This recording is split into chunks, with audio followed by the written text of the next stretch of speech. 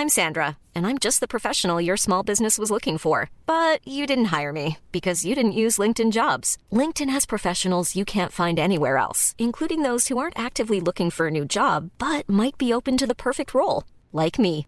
In a given month, over 70% of LinkedIn users don't visit other leading job sites. So if you're not looking on LinkedIn, you'll miss out on great candidates like Sandra. Start hiring professionals like a professional. Post your free job on linkedin.com/people today. Hey everybody, just AJ and Richard here at the top of the show. Yo, what up? We just wanted to let you all know about a survey that we would love for you to fill out if you're a fan of this podcast or Cult Popture in general. You can find a link to the survey in the show notes below. You can do it on your phone. It's really easy. You can do it on the bus while you're listening. Could do it to this on episode. The train. Yeah, you could do it in a box. You could do it with a fox, but don't. But fuck if you do it with a fox.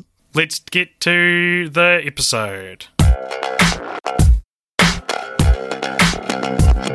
I was in the mall today, Richard, and I was walking, through the mall as you do, and this man was walking towards me, like going the other way, and he had this really pronounced beard. And for the listeners who don't know what I look like, I also currently have a very pronounced beard. And as I passed him, he made eye contact with me, and he didn't smile, but he did start rigorously stroking his beard while maintaining eye contact with me. And I've never been accosted by another bearded person in the mall before. Wow. AJ, what were you doing in the mall? I had just finished seeing Mission Impossible Fallout. But seeing as how you do a franchise-based podcast, shouldn't Correct. you save franchise-based films for when you cover them on the podcast? Well, it's funny that you should bring that up, actually, Richard, because surprise, we're back, baby. And there were no golden retrievers in the Mission Impossible series.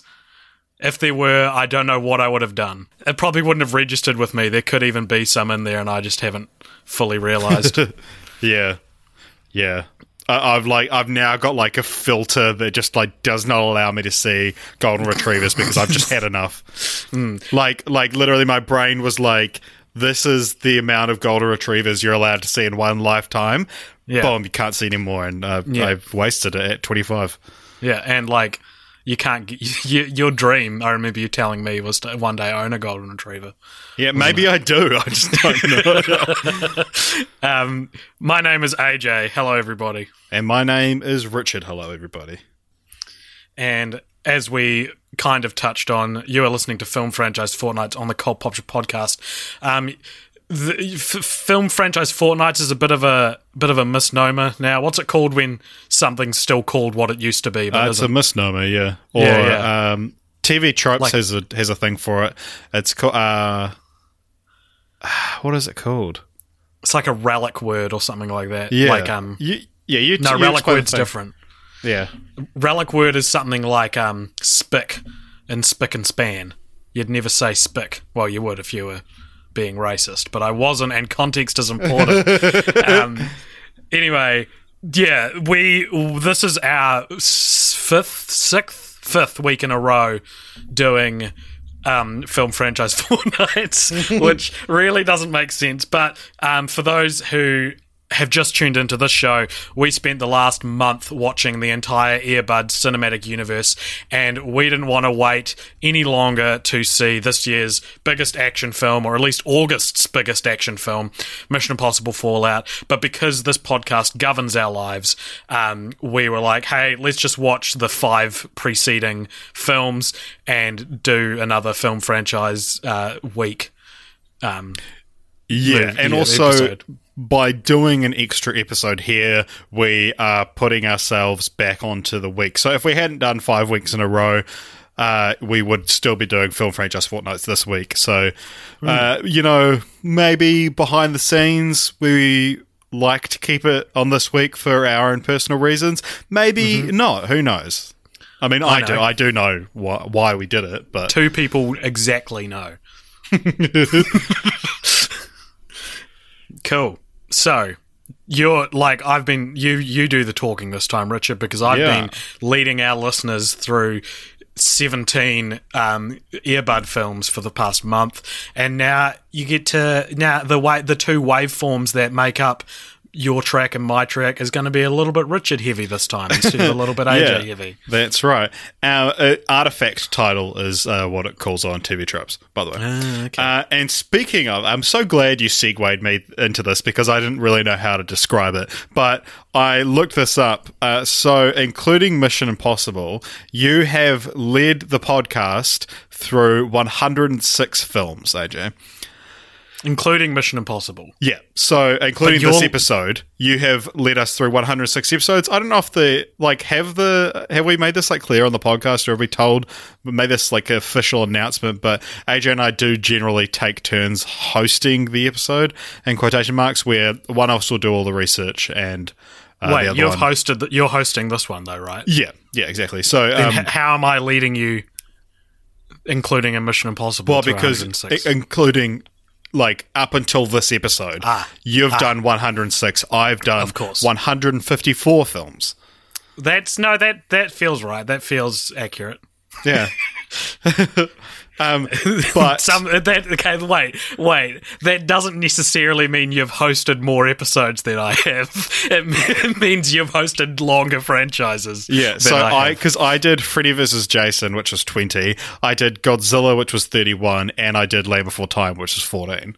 Right. I've done all of our biggest franchises. Earbud is the only really big one that I did. Isn't it crazy where we draw the line? Because we did Land Before Time in one go, which is Earbud was three more films then, and then we also did Freddy vs. Jason in one go, which is three more films than Earbud. And plus it's two franchises. Yeah. We don't have a lot of consistency, but we will from now on. But when we got to Godzilla, that was the first time we were like, all right, we actually have to do a multifaceted, multi-week episode now.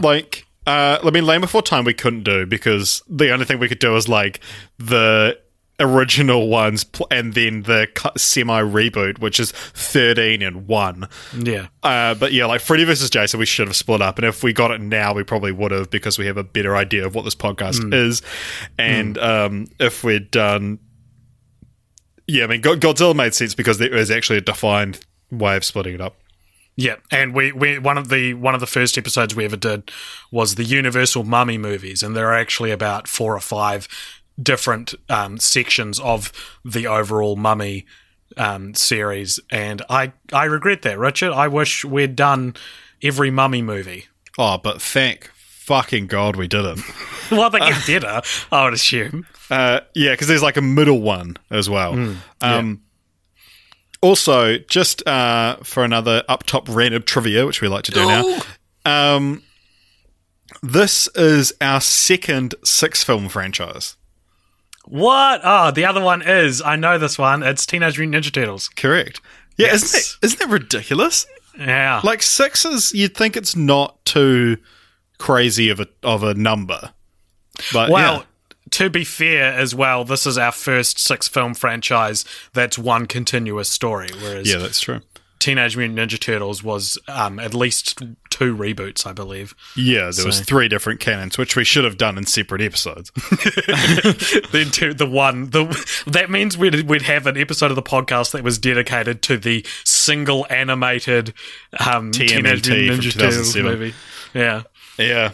So that's our up-top random trivia. It's cool. Also, I was thinking about this on the car. I was thinking about this in the car. What are you, Ethan Hunt? Riding on top of a car?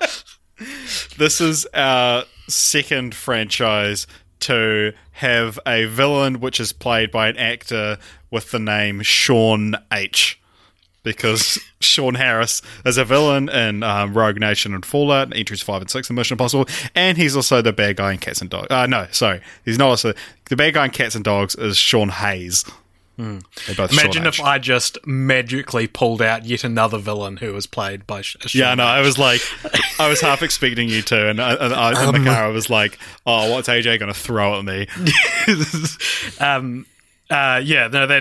That's a great That's a great statistic. One of the pieces of feedback that we got after we did our Scream episode was how good it was to hear the two of us actually like a franchise for a change, because we watch a lot of shit on this podcast. Especially lately. Yeah, and then almost immediately we got 17 Earbud films. So we haven't been really giving the audience what they want in a way, much due to the nature of the sort of random design of how we choose the franchise. Sort of random. But maybe we'll be doing it this episode. Yeah, that's true. But you know what?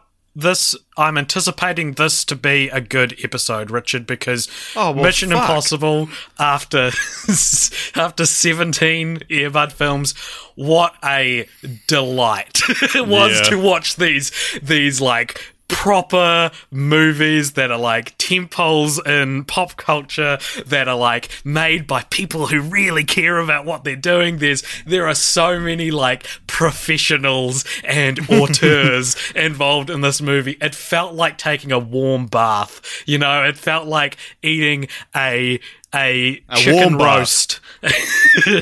A chicken roast after a month of eating McDonald's beef roast. Yeah, sure, we'll go with that. But I've spoiler alert, I had such a wonderful time this week watching these movies. All right, well, let's just crack into the film, shall we? And I'll just let everyone know as well, if you haven't seen the new one, maybe we'll chuck a thing at the start like we did with Ghostbusters. I don't know, maybe we didn't. If we didn't, this will be the first you're hearing about it. But we are going to go through the films one by one. There'll be a definitive point where it starts being spoilery for Fallout if you haven't seen the latest one. So, that being said, we are quite late to the game to review Fallout. But I mean, yeah, maybe it sadly came out the same week as Earbud. So yeah, Earbud was in cinemas and we had to go see one or the other. Yeah, like I don't know, mate. I was thinking about this, like who are the people that could be listening to this? Maybe you've just seen Fallout, you want to do, or maybe you haven't seen any of the Mission Impossible films, but you're interested in Fallout and you want to hear a recap and kind of a review or discussion of the other 5 films to catch you up, and then go to see Fallout. So you could turn it off and then go see Fallout if you want. You could want that. Yeah. But, so, the first film in this franchise came out in 1996, and it was directed by Brian De Palma, and it was called Mission Impossible. AJ. Yes. What is that about? I'm going to try to be pretty simple with these, because a lot of the plots get quite complicated that won't. If they come up, we'll explain it when we talk about it. But basically, it's about a secret agent who works for an agency called IMF that are tasked with particularly difficult missions. And after what does IMF stand for? Impossible Mission Force.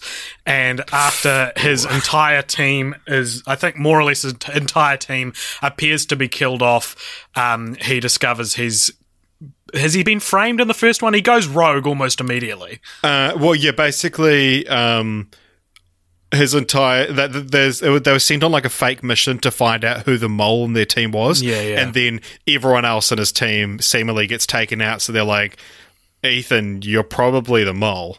And he's like, no, I've been set up, and goes rogue. Yeah. So it's Ethan Hunt, played by Tom Cruise. The first one also stars John Voight. And John Reno, I remembered his name. And Ving Rhames, Ving Rhames I think is the only other actor who shows up in every film. Yeah. Cool. So yeah, that one. If you're like, what's Mission Impossible? The most iconic scene from Mission Impossible is Tom Cruise's Ethan Hunt hanging from the roof above a top secret base, top secret room, and he can't touch the floor or else it sets off an alarm. So there's a very, very famous scene, probably the most famous scene from the Mission Impossible intellectual property, and in all of pop culture, which is him hanging an inch above the floor, and it's that scene. Beautiful scene. Yeah, One it's thing such we a haven't good scene. mentioned, actually, Richard, is neither you or I had actually seen Yes, actually, that's a these really good movies point. before. Yeah, I hadn't seen any of them, and I've been like, AJ, let's do film franchise fortnights, and then we'll go see Fallout. And they're like, yeah, like let's do it. And AJ's been like, oh, maybe, yeah, I don't know, like whatever, I don't know, yeah. And they'll be like, oh, bro, like, let's do it. I'm so excited to see Fallout. Like, and he's like, yeah, no, like, I don't know, bro, anyway. But then we ended up being in the middle of Air Bud, as I said, and I was like, fuck it, I'm just going to start watching these films. No, well, if I remember correctly, actually, Richard, I thought we were planning to do Fallout, but the weeks didn't line up. Wasn't that what happened? Maybe, yeah, actually, because there was a few, we went through, there's like a few upcoming releases, and yeah, we were like, oh, like ones that tie into big franchises that especially ones that we haven't seen, and we were like, okay, with this one, but it doesn't like fit on the week perfectly to be like, you know, the first people talking about it kind of thing. Yeah. But yeah, if we had done this episode last week, or like as soon as it came out, that would have been last week, and then if we hadn't done Air Bud, there wouldn't have been episode on that week. But yeah, Fun times. yeah, fun times. Anyway, but yeah, I was like, fuck it, I just really want to see Fallout because I really like the trailer, and I was like, I'm a completionist, so I want to watch all the films beforehand before going seeing it. So I was like, fuck it, even if we not do it for Film Franchise Fortnights, I'm going to watch these films. And then after Air Bud, we were like, we need it, we need a win. Yeah. Cool. Yeah. So, yeah, basically they... Yeah, trying to find the mole in his team, while also, getting in the heist scene, the drop and hang from the ceiling thing. He's trying to retrieve the knock list. That's kind of the MacGuffin of this film. And AJ, do you know what the knock list is? Remind me. So it's okay. Another thing that it ties into my definition of the knock list, but it's mentioned a lot in these films about disavowing. Mm-hmm. Do you know what that means, AJ? I would assume if you are disavowed, it's the government saying we no longer sanction what you do. Yeah, kind of. Yeah, pretty much. So the plot of this film hinges around James gunned could be another way to put it. A lot of loyalty for a fired gun. So the plot of this film hinges around the potential release of the knock list, that's NOC. Traditionally, when a spy is caught, the spy's home country will admit that person was a spy, and then get that person back by releasing a spy that can do. So, AJ, if you caught one of my spies, and you were like, hey, I have one of your spies, but yeah, okay, he's a spy of mine, I got one of yours, let's trade them back.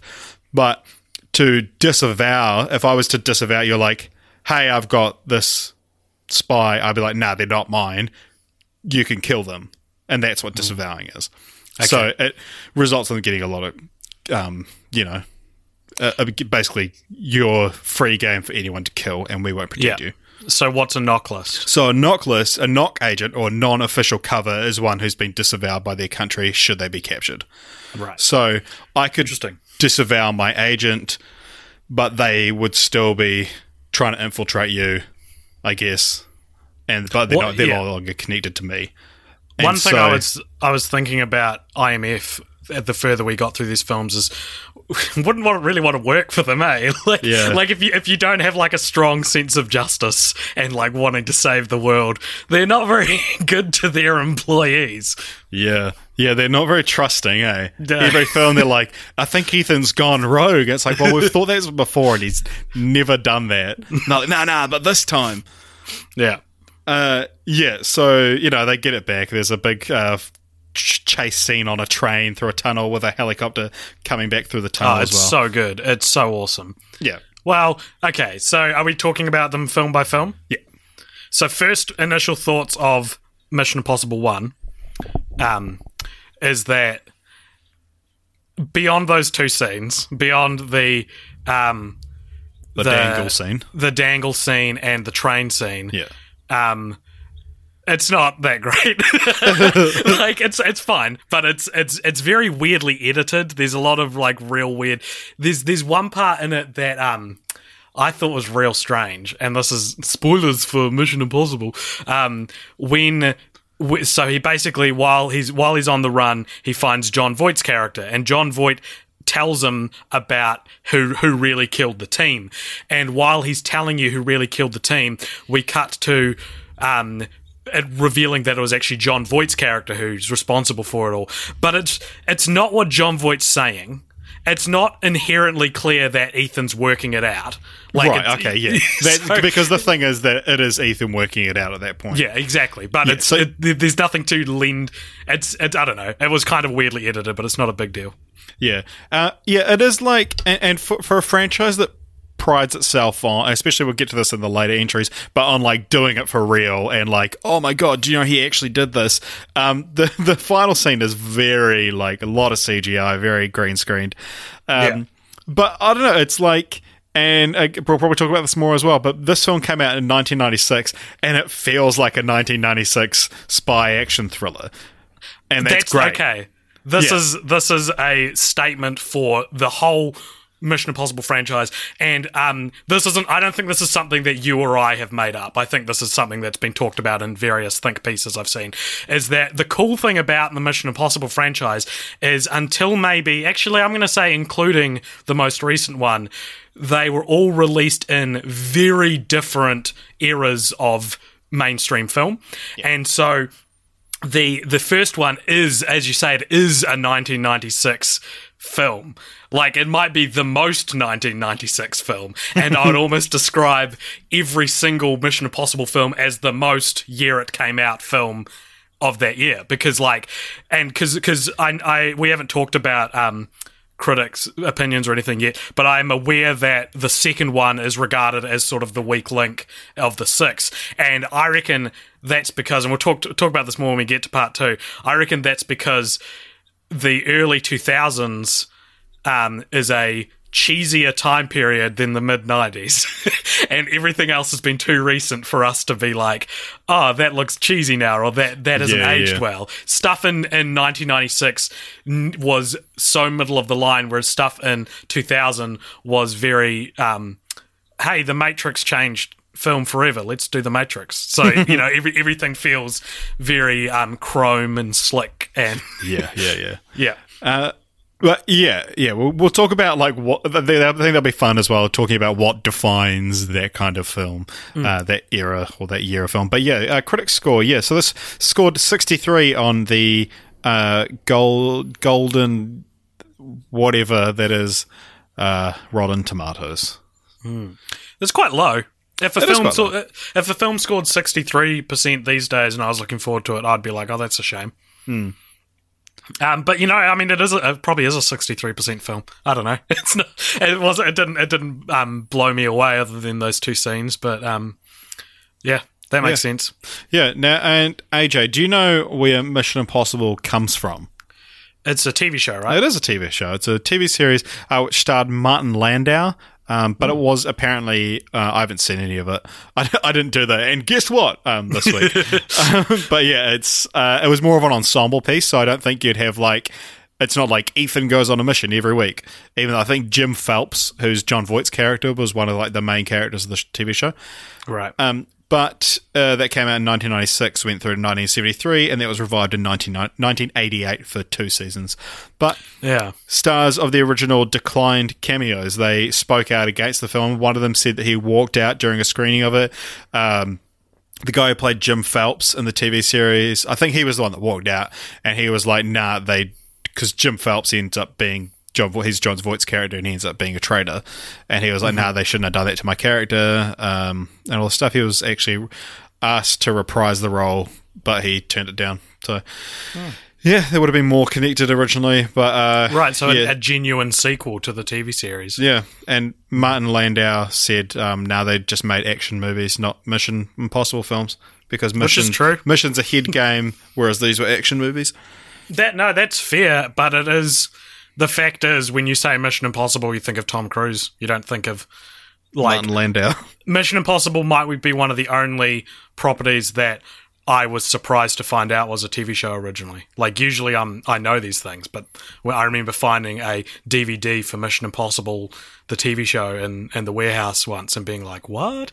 Makes sense, though, because stuff like the theme song that everyone knows Yeah, that's from the TV show. Yeah. Yeah. But yeah, it's a pretty action-packed film. Would you agree? I would agree. But did you know that Ethan Hunt, Tom Cruise's character, doesn't actually fire a gun at any point in the movie? I didn't know that. Yeah. Just a wee fun little fact there. And speaking of Tom Cruise, he's getting pretty fucking old now. He's 1 year younger than Jon Voight was in this movie. Wow. Isn't that ridiculous? He looks so much better than Jon Voight did. Well, I think in Fallout, his age is starting to show a bit. Really? To be honest, that's interesting. Not, we'll get to that. Not intensely, but yeah. I had a very transcendent experience watching specifically the train scene in Mission Impossible 1. So if you haven't seen it, basically, I won't bore you with the plot contrivances that get them there, but basically it's Tom Cruise chasing Jon Voight on the top of a train, and they go through a tunnel, and Jean Reno's character is in a helicopter, like tailing the train, and it's this epic. It's so good. And when I watched it, I was like, I have no memory of ever seeing this scene, but I know I've seen it. Because when I was a little kid, Richard, I would always play outside. I would play in my backyard, little movies. I'd play by myself. Like, I wouldn't need someone else there. I'd make up little movies and video games. And the scenario of characters chasing each other on top of a train or like hanging out of a plane, etc., were like ingrained in me, just so that I could like hang off my trampoline and pretend I was falling off something, and like, you know what I mean? Like the imagery flashing before my eyes watching Mission Impossible. I was like, this somehow reached me when I was a child and inspired me to no end. I remember being on the playground at primary school and playing with a friend who later became my best friend, and this is one of the first times we ever hung out. And I remember holding on to the slide and not falling down it, and he was holding on to my legs, and we were pretending that we were like hanging out of a plane and stuff, and he was the villain. I had to like kick him off, and that so we'd boy fly grew down up the to slide. be me. No, your best friend. His name is Aaron. He has a kid now. Oh well, can't win them all. So I don't know. There was a nurturing element to this franchise. Yeah, there is really a familiarity of doing a train scene. Like a lot of good video games have them as well. But yeah, so moving on to Mission Impossible 2. This was directed by John Woo, and it came out in, as we said, 2000. Even the directors are of their time. You know, yeah, like even the directors for each movie is like, oh, that's the guy who did all those movies in that era, or at least his films are indicative of that era. Yeah, man. Yeah. So, what's Mission Impossible 2 about? So basically, Ethan is recruited again for a mission, and this time it's to retrieve a biohazard, like a virus, like a disease called Chimera. Yep. And the person who has, did he make it, or he's trying to buy it or something like that, is the ex-lover of the love interest played by Tilda Swinton. No, Tandy Newton. Same name, Tilda Tandy Newton. In this film, and so Tandy Newton's character's got to go undercover and like seduce her ex so that her and Ethan Hunt and everyone can get on board and stop the disease from getting out to the world. Yeah, this is the disease one. Yeah. So, yeah, this scored a little bit lower, 57% with critics on Rotten Tomato. Yeah. But yeah, did you notice that this is the only time in the Mission Impossible franchise where he just does a mission? Yes, I was going to say, I couldn't remember. I was like, is this the only one where he doesn't go rogue? Yeah, this is the only one where from start to finish, it's just Ethan doing a mission. That's amazing. And it's weird that it's the worst one, because it shouldn't be. Like, yeah, because it's like they all kind of feel similar doing them, and especially watching them in such quick succession, that it's all like, oh, they were a double agent. Oh, I'm going rogue. Oh, we can't trust Ethan. But yeah. I mean, they make it feel fresh. These like, these movies are great. No, they do. They are creative with how he goes rogue. So Mission Impossible 2, I didn't think it was that bad. Oh, no, not like, at all. I'd heard it was like real bad, like a classic inferior sequel. I could definitely see why people didn't like it. I think it's a better made film. As I said, I don't think it's as, like how I was saying, how Mission Impossible is real weirdly edited. This doesn't strike out to you. And maybe that's just because I'm a video editor, so I notice it. But like this one feels like a competently made film. I would say where it's let down is, they don't do it so much anymore in like Family Guy and stuff, but they would joke about how when an explosion goes off and there's like 6 different angles of it happening over and over again. Yeah. That happens in this once or twice, and that is kind of the like, oh, okay, this is an early 2000s movie. Yeah, it's a real John Woo style as well. Yeah, exactly. But yeah, there's the fight scenes are better because of John Woo. Yeah, so there you go. Like and also this is the kind of introduction to like the whoa, he did that for real kind of thing. And this is the only scene I'd ever seen of a Mission Impossible film as well, is the opening scene where he's like free climbing on this massive rock face. And it's like no safety net, no wires. He's just jumping between rocks. But then he gets like your mission, should you choose to accept it, in a pair of sunglasses, and it has this message will self-destruct in 5 seconds. And he like throws the glasses towards the camera, and they spin in slow motion and explode and reveal the title. And I was like, oh, that's so 2000. Yeah, it's the last pre-9/11 one as well, which.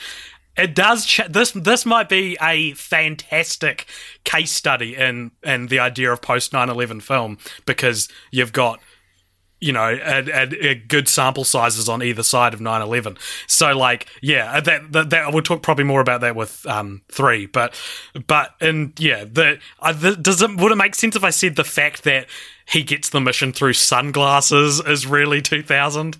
Does that make sense? And like there's the big set piece is a motorcycle chase.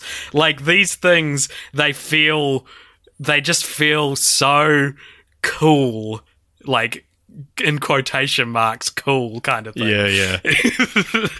Yeah. But yeah, like apparently John Woo just like could not watch that opening scene.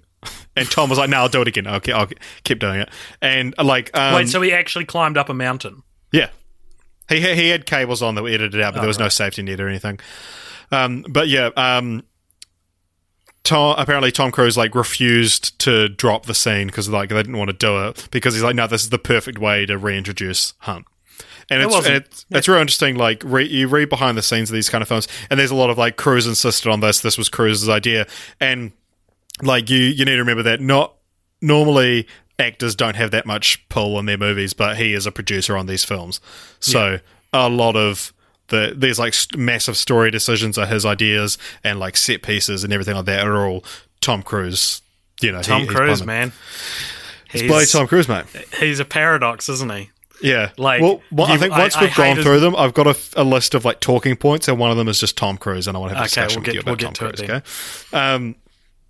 So you might have heard a rumor, and people out there might have heard this rumor as well, that Tom Cruise is like a total diva to work with, and when you're working on a Tom Cruise film, they basically tell you don't talk to him and don't look at him and don't look him in the eye.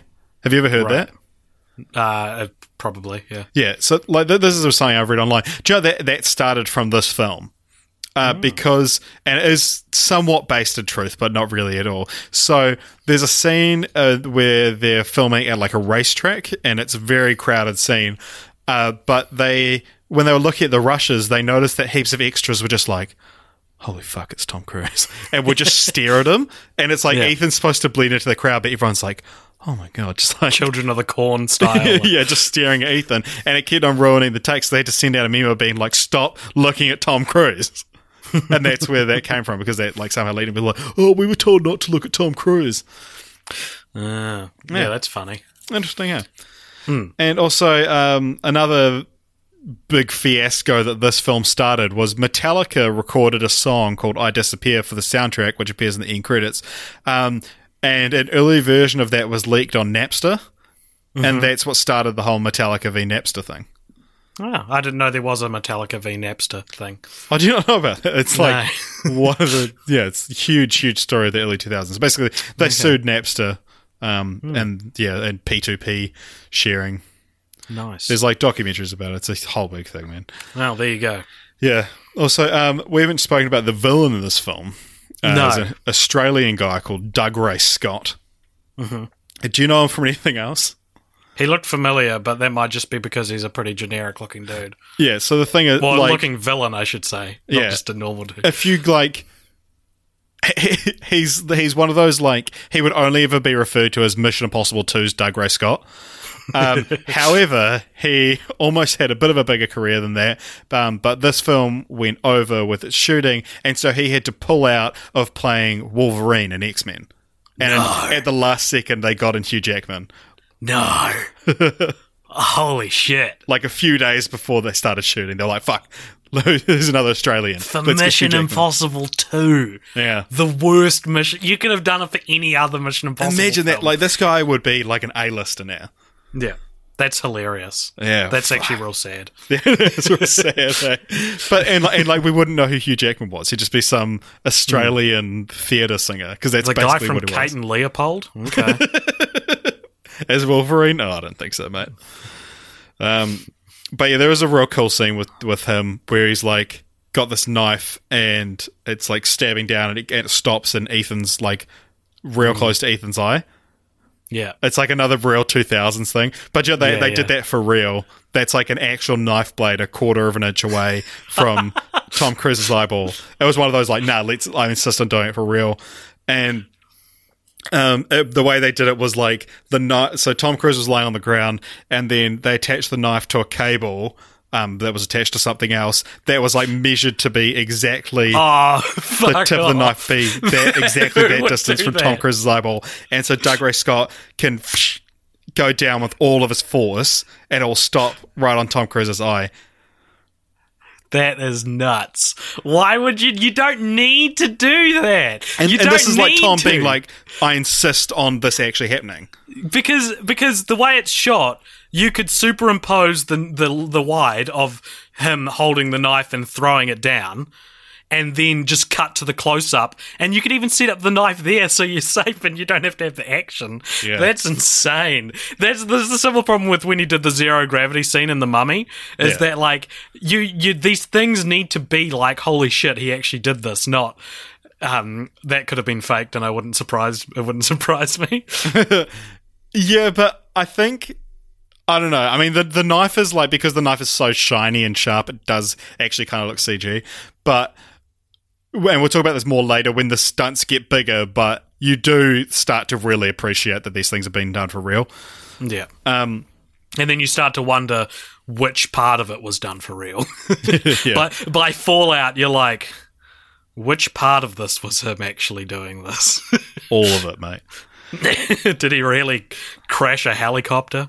But yeah, so the this film also introduced the Tom Cruise's idea, actually, of the kind of revolving door of directors that they sort of implemented. So, like, each one is supposed to be like a new installment, a new episode of Mission Impossible, and feel different from the previous one. Oh, is that intentional? That's great. Yeah, and this was Tom Cruise's idea, and he was like, John Woo came in, he was like, oh, you know, I'm worried I'm not going to be able to live up to Brian De Palma kind of thing, and he was like, I don't care if you don't watch the first one, I want this to be a John Woo film. And so he's like, he wanted every director to come in and be like, make a Brian De Palma film, but it's a Mission Impossible film. Make a John Woo film, but it's a Mission Impossible film. Make a J.J. Abrams film. But do you happen to have a? I can look it up. Do you happen to have a list of other films that De Palma and Woo have done, or do you know them off the top of your head? Brian De Palma did Scarface, I believe. Okay. You look up John Woo, I'll look up Brian De Palma. I'm already on Brian De Palma. Oh, well, I'll look up John Woo then. Okay. Let's have a look at this. Director, Predator? No, that can't be right. Did he do Predator? Oh, right. Oh, he's got so much. Yeah, Scarface, Untouchables. John Woo did Face Off. Right, that's right, yeah. Man, De Palma hasn't done a lot of big things since Mission Impossible. It says director on Predator, but it can't be the... What? It's not. It's like at the top of his IMDb, not the bottom where it would be if it was. I think this film will be based on the Harvey Weinstein scandal. Okay, that kind of Predator. All right, so he didn't direct Arnold Schwarzenegger's Yeah, John Predator. McTiernan did. That's so funny. All right, Weinstein crawled his way back into the podcast again. Yeah, so... Yeah, like that's cool. Yeah, that was actually like an intentional thing. So, yeah, also, this film features something that I know you're a big fan of, AJ. Do you know what I'm going to say? Yes. What is it? The only time they say the title of the movie in the movie. And what did you think of it? So, do you want to give us the line? So, because I know you're doing an Anthony Hopkins impersonation. Yeah, who's in this film, by the way? We at Cold Pop Show, we call them title bombs. It's when you say the name of the movie in the movie. Done right, it can be really impactful, really beautiful. Done wrong, it can be really cheesy and stand out like a sore thumb. So basically, Anthony Hopkins, who's the new boss of IMF, tells Ethan the mission at hand, and Ethan's like, "Nah, that's so hard," and Anthony Hopkins' character goes, "So you're saying it'll be difficult?" And he's like, "Yeah, extremely." And he goes, "Well, we don't call it Mission Difficult, Mr. Hunt. We call it Mission Impossible." And yeah, he's like, "Well, it's not Mission Difficult, it's Mission Impossible." Yeah, there's Mission Impossible. And it's like, it might be the worst title bomb. Really? I loved it because it's so cheesy. It is. I mean, it is, again, it is pretty 2000s. But my hang up with it was like, but it's not... The thing they do, no one calls it Mission Impossible. The closest you could claim is that it's Impossible Mission Force, but they don't call it Mission Impossible. So is Anthony Hopkins breaking the fourth wall? Like, is he making a Bugs Bunny-esque like nod to the like, you know, our world existing and that they're only in a film? Is like it's just like, well, they don't. It's the movie's not called Mission Difficult, Tom Cruise. The movie's called Mission Impossible. That was the deleted scene. Yeah. All right, so yeah, that's the second film. Moving on to Mission Impossible 3. This came out in 2005 and was directed by J.J. Abrams. And this was, fun fact, J.J. Abrams' first film. It was his first film. That's so interesting. Okay, so this movie... first film as a director. He'd written a few. Right, yeah, and he directed TV before as well. Yeah, directed the Lost pilot. Yeah. So it's a number of years later, and Ethan Hunt is now married to a woman named Julia. Engaged, apologise, they get married in it. And he's called back to IMF. He's retired since the second film. Well, he's retired as a field agent. Right. He's called back to help, is it to extract another agent from, they've been caught? Yeah, he's been compromised. Oh, yeah, she's been compromised. And it was one that he trained. Yeah, so they go and extract her, and she dies anyway. And basically, they come to learn that there's a possible end of the world weapon called the Rabbit's Foot, and they have to get the Rabbit's Foot off the bad guys or away from the bad guys. And it culminates in Tom Cruise's Ethan Hunt's wife Julia being kidnapped by the villain, and he has to go and save her. Beautifully simple story. Yeah. It literally is, we need to get them MacGuffin. It doesn't matter. It doesn't matter what it is. Yeah. Because you never find out what it is. Yeah. And it also, the film stars probably most famously would be Philip Seymour Hoffman as the main villain. As Owen Davian. I think it's Owen, but yeah, Davian. Yeah. And it also stars Tom Cruise, who's pretty famous. Yeah, that's true. And Michelle Monaghan plays Julia, who's not that famous, but she's famous to me. Michelle Monaghan kept cropping up in I love her, man. My life, yeah. And it also, as just a fun little side character, has old Simon Pegg shows up for a couple scenes, and he plays the IT guy who sort of tells them that maybe the Rabbit's Foot could end the world, but he doesn't know. Yeah, he's just Lawrence Fishburne. Yeah, Lawrence Fishburne's in it, and also Ving Rhames is back. Yeah. She he's just like, it could be this thing. It's called a A rabbit's foot. I don't know what I'm talking about anyway. No, I guess. Yeah. No, what does he call it? Like a god something? A god, yeah, something like. I'll look it up. Yeah. But yeah, fun fact. So this, obviously came out in 2005. So there was a year later than Shaun of the Dead, but 2 years Anti-God. before Hot Fuzz. Have you got it? Anti-God. Anti-God, yeah.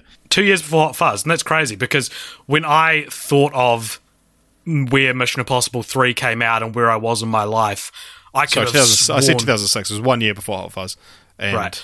Yeah. I could have sworn it came out post Hot Fuzz. I thought that was the whole point of having Simon Pegg show up, was it's like, hey, it's the guy from Hot Fuzz. I know Shaun of the Dead probably made him, put him on the map as well, but it was a bit of a surprise. So I apologise. It came out in 2006, not 2005. I had my notes wrong. But yeah, so 2 years after Hot Fuzz, Shaun of the Dead, 1 year before Hot Fuzz. But after Shaun of the Dead came out, a reporter was interviewing Simon Pegg and was like, so, Shaun of the Dead did pretty well. You're going to pursue a career in Hollywood now? And his response was, I mean, it's not like I'm going to be asked to be in Mission Impossible 3. And is that why he was asked to be in it? I don't know, because it was like, J.J. Abrams, was a fan of Simon Pegg. They knew each other. And he was like, can you just come do this little role? And then it ended up, he's like the second lead of the franchise by part 5. And similar thing happened to Chris Pratt with Jurassic World as well. Well, there's just like 10 years before he was cast, or like not 10 years, but like quite a few years beforehand. There's like a video of him doing like a behind the scenes tour of Parks and Rec, and he's like, and he's like, saying what he's texting. He's like, sorry, Spielberg, can't talk now, read Jurassic Park 4. Anyway, it's just like a dumb joke because that's like Jurassic Park 4, that'll never happen. That's great. So once again, this is the most 2006 film I've ever seen. Like, it's fine in this case because 2006, a lot of good stuff came out as opposed to 2000 where everything was cheesy. And J.J. Abrams, perfect. Like, there are so many moments in Mission Impossible 3 that feel like an episode of Lost. I know J.J. Abrams had very little to do with Lost past the pilot, but it's still like Michael Giacchino, how do you say his name? Giacchino? I've actually never said his name out loud or heard it said out loud. Yeah. So he does the soundtrack for the film, and there's a part in it where Ethan is once again going rogue, and he escapes the IMF, and as he does, the music starts playing, and it's like, it feels like the lead up to a big reveal in a Lost episode. Like, it has the exact same style to it. And then when this is a smaller Lost-ish thing I noticed was that when he's running through the IMF to escape, he's like holding down the call button on the walkie-talkie so that they can't figure out where he is. They can't intercept it, and then he leaves it next to a radio which is playing "We Are Family," and like, how Lost is that? Like, remember in Lost when you'd hear like play your own kind of music, sing your own, and it like paired like crazy situations with like a really like folksy kind of like homely song. Like, there's a lot of good stuff like that. And also the credits thank the Hanzo Foundation.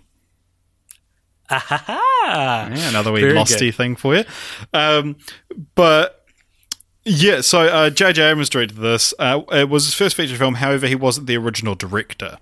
Joe Carnahan was attached for a long time, and it sounded like it kind of didn't end well for him, but because when Fantastic Four, the 2015 one, Fant Four Stick, tanked, he was like, fuck, I'm glad Twitter wasn't around when I was on Mission Impossible 3, because I would have pulled a bloody Trank and made a fucking ass of myself.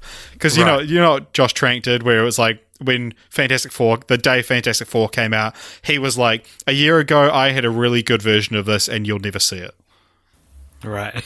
And it's like, not a good move, not a good career move. Yeah, but he Joe Carnahan, it seems like, because he was attached to it for like 16 months or something like that. Wow. But yeah, and then after that, they replaced him with David Fincher. What? That would have messed up the flow. That would have been insane. And when he was attached, Sylvester Stallone was going to play the villain. That's bizarre. I can't imagine what conversations would have led Fincher to be hired for it.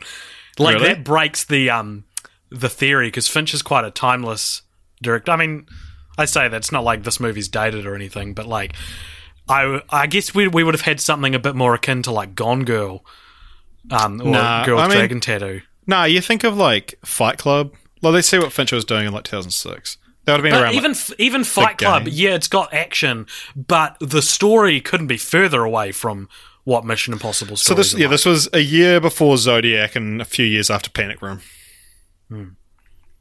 So yeah, no, I mean, I think Fincher could have made a great film, and I think especially with I think Sylvester Stallone would have done it. I mean, obviously we'll talk about it in a sec, but Philip Seymour Hoffman is absolutely incredible.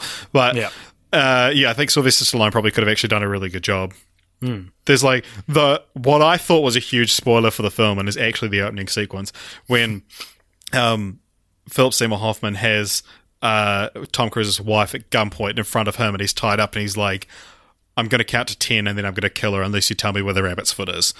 And he's like, I don't know where it is. I thought I gave it to you, but was that not it? And then it ends with him shooting the wife. But I think so. I can imagine Sylvester Stallone doing that. Like that really subdued but really sadistic scene. Yeah, I would say Philip Seymour Hoffman's probably the most effective villain in the whole series. Maybe that's just because he's Philip Seymour Hoffman. Yeah, totally. Just the characterization for him is really cool. Like, I mean, especially coming from the last two films, like John Voight will never not play a villain. And like then the Wolverine dude from Mission Impossible 2, he is just, they didn't really try very hard with him. Yeah, He's well, vaguely he's like threatening. he's the Wolverine dude in the same way that Eric Stoltz is the Marty McFly guy. Yeah. And then you get Philip Seymour Hoffman, who's like this Stephen Wright-esque terrorist, you know, and it's really, really cool. So yeah, I thought he was great. The only thing I didn't like is he kind of gets killed pretty easily, all things considered. Yeah, they're having a scuffle and they're kind of rolling around on top of each other, and then Tom Cruise is on the bottom, Philip Seymour Hoffman's on the top, and a car like drives over them so that it hits Philip Seymour Hoffman in the face, but drives over Ethan.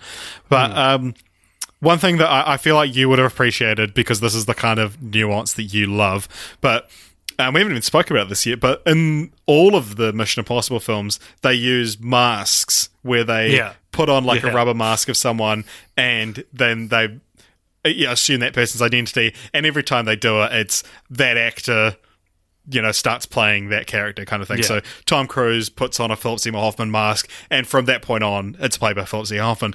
But fuck, he did an incredible job of playing Tom Cruise. Did you think that? Yeah, definitely. Actually, yeah. I didn't think of it at the time, but now that I'm thinking about it, now. Watch it again, because it's like you forget that it is just Philip Seymour Hoffman playing Tom Cruise with a Philip Seymour Hoffman mask on, because he's like he has to get, because he makes him read out this poem to like download his voice. Yeah. And the poem as well was like specifically written for the film, and it contains like every single sound, like every single phonetic sound. But yeah, and then he has to like go from one end of the theater to the other, like climbing up the rafters, and he's all agile, but he's like kind of fat. Yeah. And then he's like even after the whole jig is up, he's just like sitting there and he's like got his Tom Cruise smile, and it's like he's so good.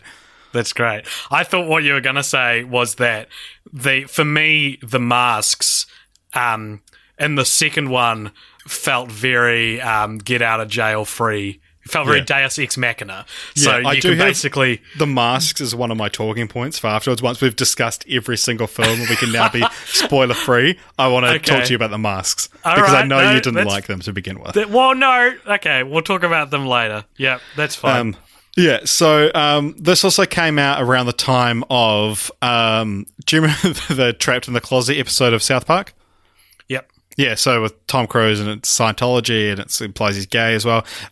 But Tom Cruise like threatened to pull out of doing publicity for this film if they didn't pull the episode. And why would South Park care? well, because is Comedy Central like owned by Paramount or anything like that? Like, I'm sure there are. No, like, they're owned by. They might. No, it is Paramount. Yeah, it is. yeah, you're right. So yeah.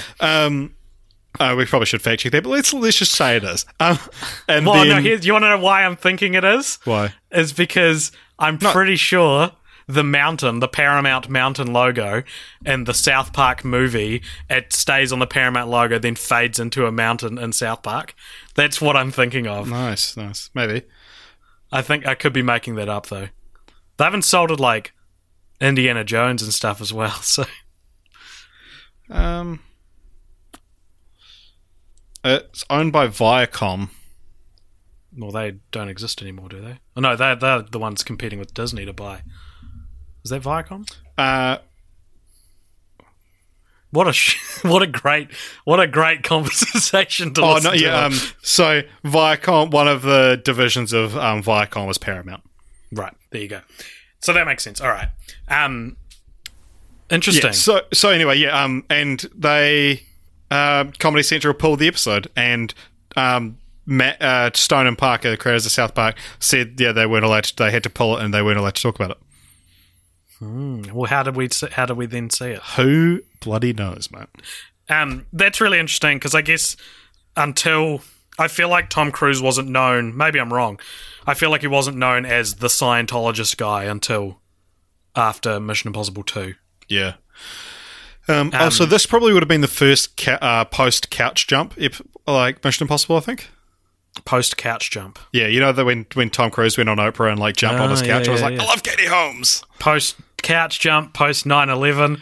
Like this film embodies that time period. They all do, and this one does as well. And I think this is the hardest one to talk about why it does that.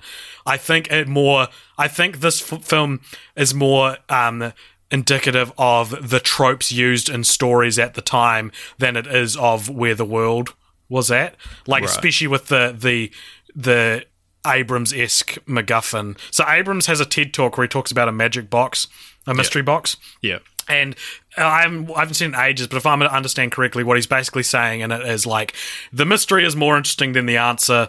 Yeah, he bought this mystery box from like a magic shop, and he's never looked inside it because not knowing is more interesting than whatever is inside. Yeah, and that's the rabbit's foot. Whatever you think the rabbit's foot is more interesting. And I mean, that's Lost as well. That's like so much of what Abrams has done is he's often criticized these days for it as well. But like because like he did that with The Force Awakens, and then Rian Johnson came in and proved that the mystery in all cases was more interesting. Yeah. I thought Mission Impossible 3, when I saw it, I was like, this is undeniably the best one so far. Yeah, man. And how crazy is that, man?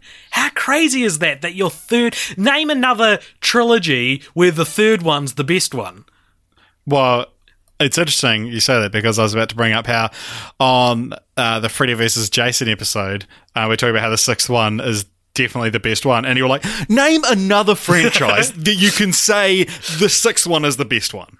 Yeah, and you probably could with Mission Impossible. Yeah, in fact, what did this one get on Rotten Tomatoes? Yeah, so this one got 70%. That's still pretty low. That's pretty low by today's standards. But yeah, a couple other little tidbits about this film. One thing we didn't mention is that, as a couple of New Zealanders, did you appreciate at the start of the film where they're like, "Oh, hun, what was the name of that lake that we did the thing over?" And he was, "Oh, Lake Wanaka." I didn't notice it at the start. I noticed it at the end when he calls her up and to prove that it's actually her he's talking to. Yeah, he's like, "What's the name of the lake?" It's like Wanaka, and it's like, yeah, that's in the South Island. Yeah. That's in the least talked about part of New Zealand. Yeah, but Tom Cruise went there while filming The Last Samurai and loved it, and so he put it in the film. Nice, that's really cool. Yeah, and it's cool that it's like, because at the start I was like, oh, it's like a little Wanaka, yeah, that's where my aunt lives. But then it actually ends up being like real important to the film. Yeah, exactly. Yeah, and also another little fun little cameo in this film. Do you remember? Tell me. Michelle Monaghan's little brother is Aaron Paul. Yes, and they would later play a couple in that AMC series. Oh, yeah, you're right. What's that called? Not AMC, Amazon, isn't it? The Path. I'll look it up. The Path, yeah.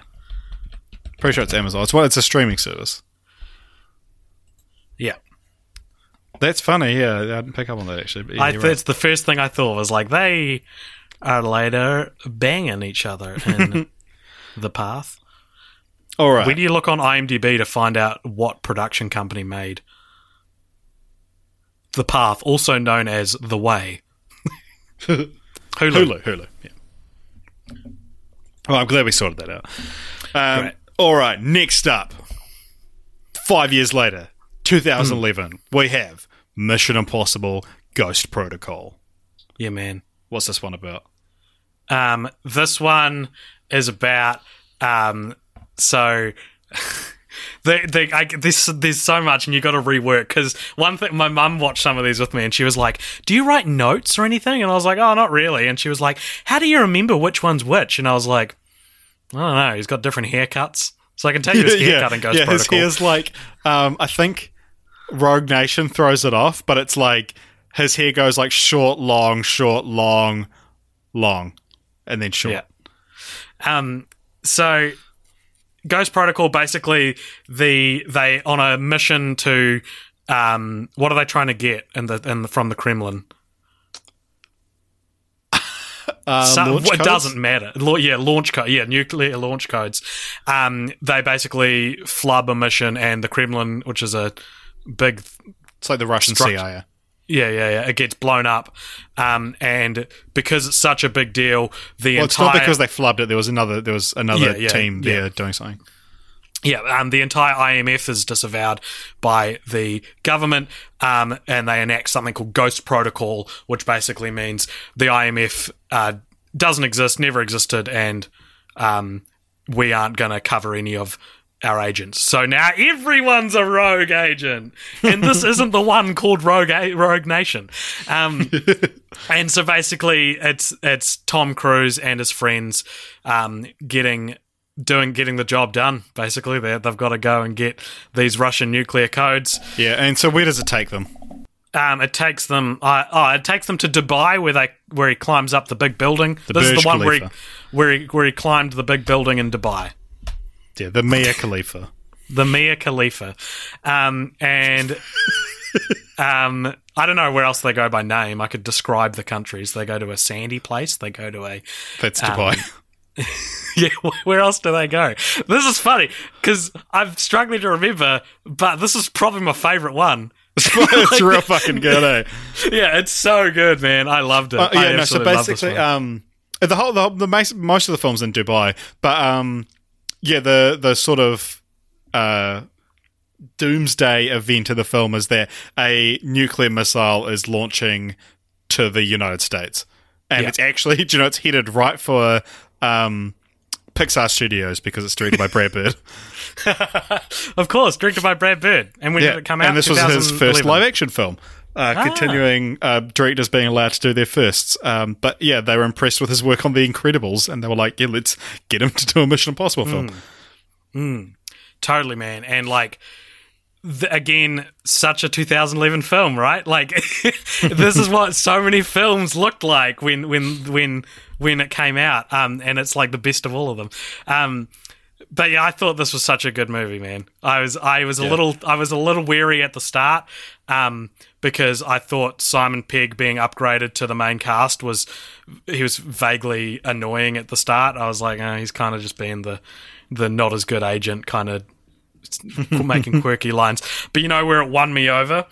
Where? Was when he gets his mission statement after he's escaped from being in a Russian jail for like however long, and he gets his mission statement on a payphone, and as it ends, as usual, as what is always said after he gets his mission statements, it goes, this message will self-destruct in 5 seconds, and he hangs up and he walks away, and you're like, fuck yeah, Mission Impossible, and then it doesn't blow up, and he looks back at it, and it's like, what's going on? Then he walks back and like punches it. But I was like, yes, give me meta, num num num, because in the fourth entry in a franchise, you've established it, you've repeated it again. Number 4 is the sweet spot for when you start making fun of the sacred cows. Yeah, man. You know? So I was like, oh, it's got me. It's totally got me. The other thing I really liked was the climax of this film takes place in a like a car manufacturing... An automatic parking garage. Yeah, is that what it is? Right. It's one where you like drive your car in and it's on like a bunch of like turntables and like all these other things. So like lift your car and put it in a spot. So then you can come back later and be like, oh, my car, like enter in your code and it'll grab your car like off a there vending and machine. lower it down and put it to you. And it's just such an inspired choice. Like, for where can we set our final battle? It's like, yes, set it in such a, like, it's so designed. So this movie, this should be a bad thing, but it's not. This movie is designed around its set pieces. So every moment is like, all right, where does Ethan go next? You know, Yeah, and they contrive the plot to get him there, which I would have said is a bad thing. But it's not in this, because this movie... if you buy into the basic premise of Mission Impossible as a concept being it's impossible missions, like these aren't your run-of-the-mill... These aren't just mission difficult. These aren't just mission difficult. They're like, and I think Fallout is better if you think of it in this way as well, is like, these are actually the missions deemed for this agency that specifies in doing the impossible. And so in that sense, then I like that they go to such conveniently theatrical places to do these parts. And like, you know, so like he's trying to get the suitcase off the villain, and like the platform holding the car rises up and he has to jump on it, and then there's a countdown where he has to push a button within that suitcase that'll stop this missile from blowing up all of the Western Hemisphere, basically. And when he does it, like, and so they've got like 10 seconds left or something like that. And what's longer than it's a couple minutes, and the bad guy's like, nah, and he just falls off the car park platform and to seemingly to his death, so that Ethan won't be able to get there in time. So what does he do? He gets in one of the cars and drives it off the platform, and car head first, just crashes like 20 feet to the ground. And I was like, this is action, the genre, man. Like, this is what it's because about. he's got like an airbag kind of thing. Yeah, he puts his seatbelt on. Yeah, it is like I actually read a thread on Reddit, because each time I watch one of these movies, go through and try and get talking points and stuff like that, and someone's like, the climax was like real shit because it was just product placement. Because like, did anyone else feel like it was just showing off how good the BMW safety features are? That's amazing. That's so fun. I don't care. But it's like, it kind of is, but it's like, these movies, they do a lot of bad things that should be held against them, but they're great. And like they said, it's based around their set pieces, but they actually do have good stories that go between them. These aren't like turn your brain off and just have a bit of fun movies. They are actually good movies that just happen to be like these, big achievements. They function both ways. This franchise is like the perfect argument for like film. You can have both. Like films can be really good and still at a huge blockbuster. Yeah. Ghost Protocol is the first post PS3 Mission Impossible, and that shows, because this felt like an Uncharted game. Specifically Uncharted. I don't play a lot of video games, but I've played Uncharted, where you have like the big set piece followed by like a really dramatic debrief between the characters, then move on to the next set piece, like you're going all over the world.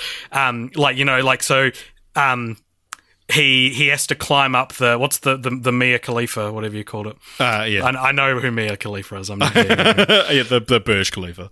The Burj Khalifa, he has to climb up it, and it's so funny because it's like, and you get this especially in the last 3 films, where it's like, right, what situation do we have to contrive? And they are contrived, but that's what's fun about them, so that Tom Cruise has to climb up a building.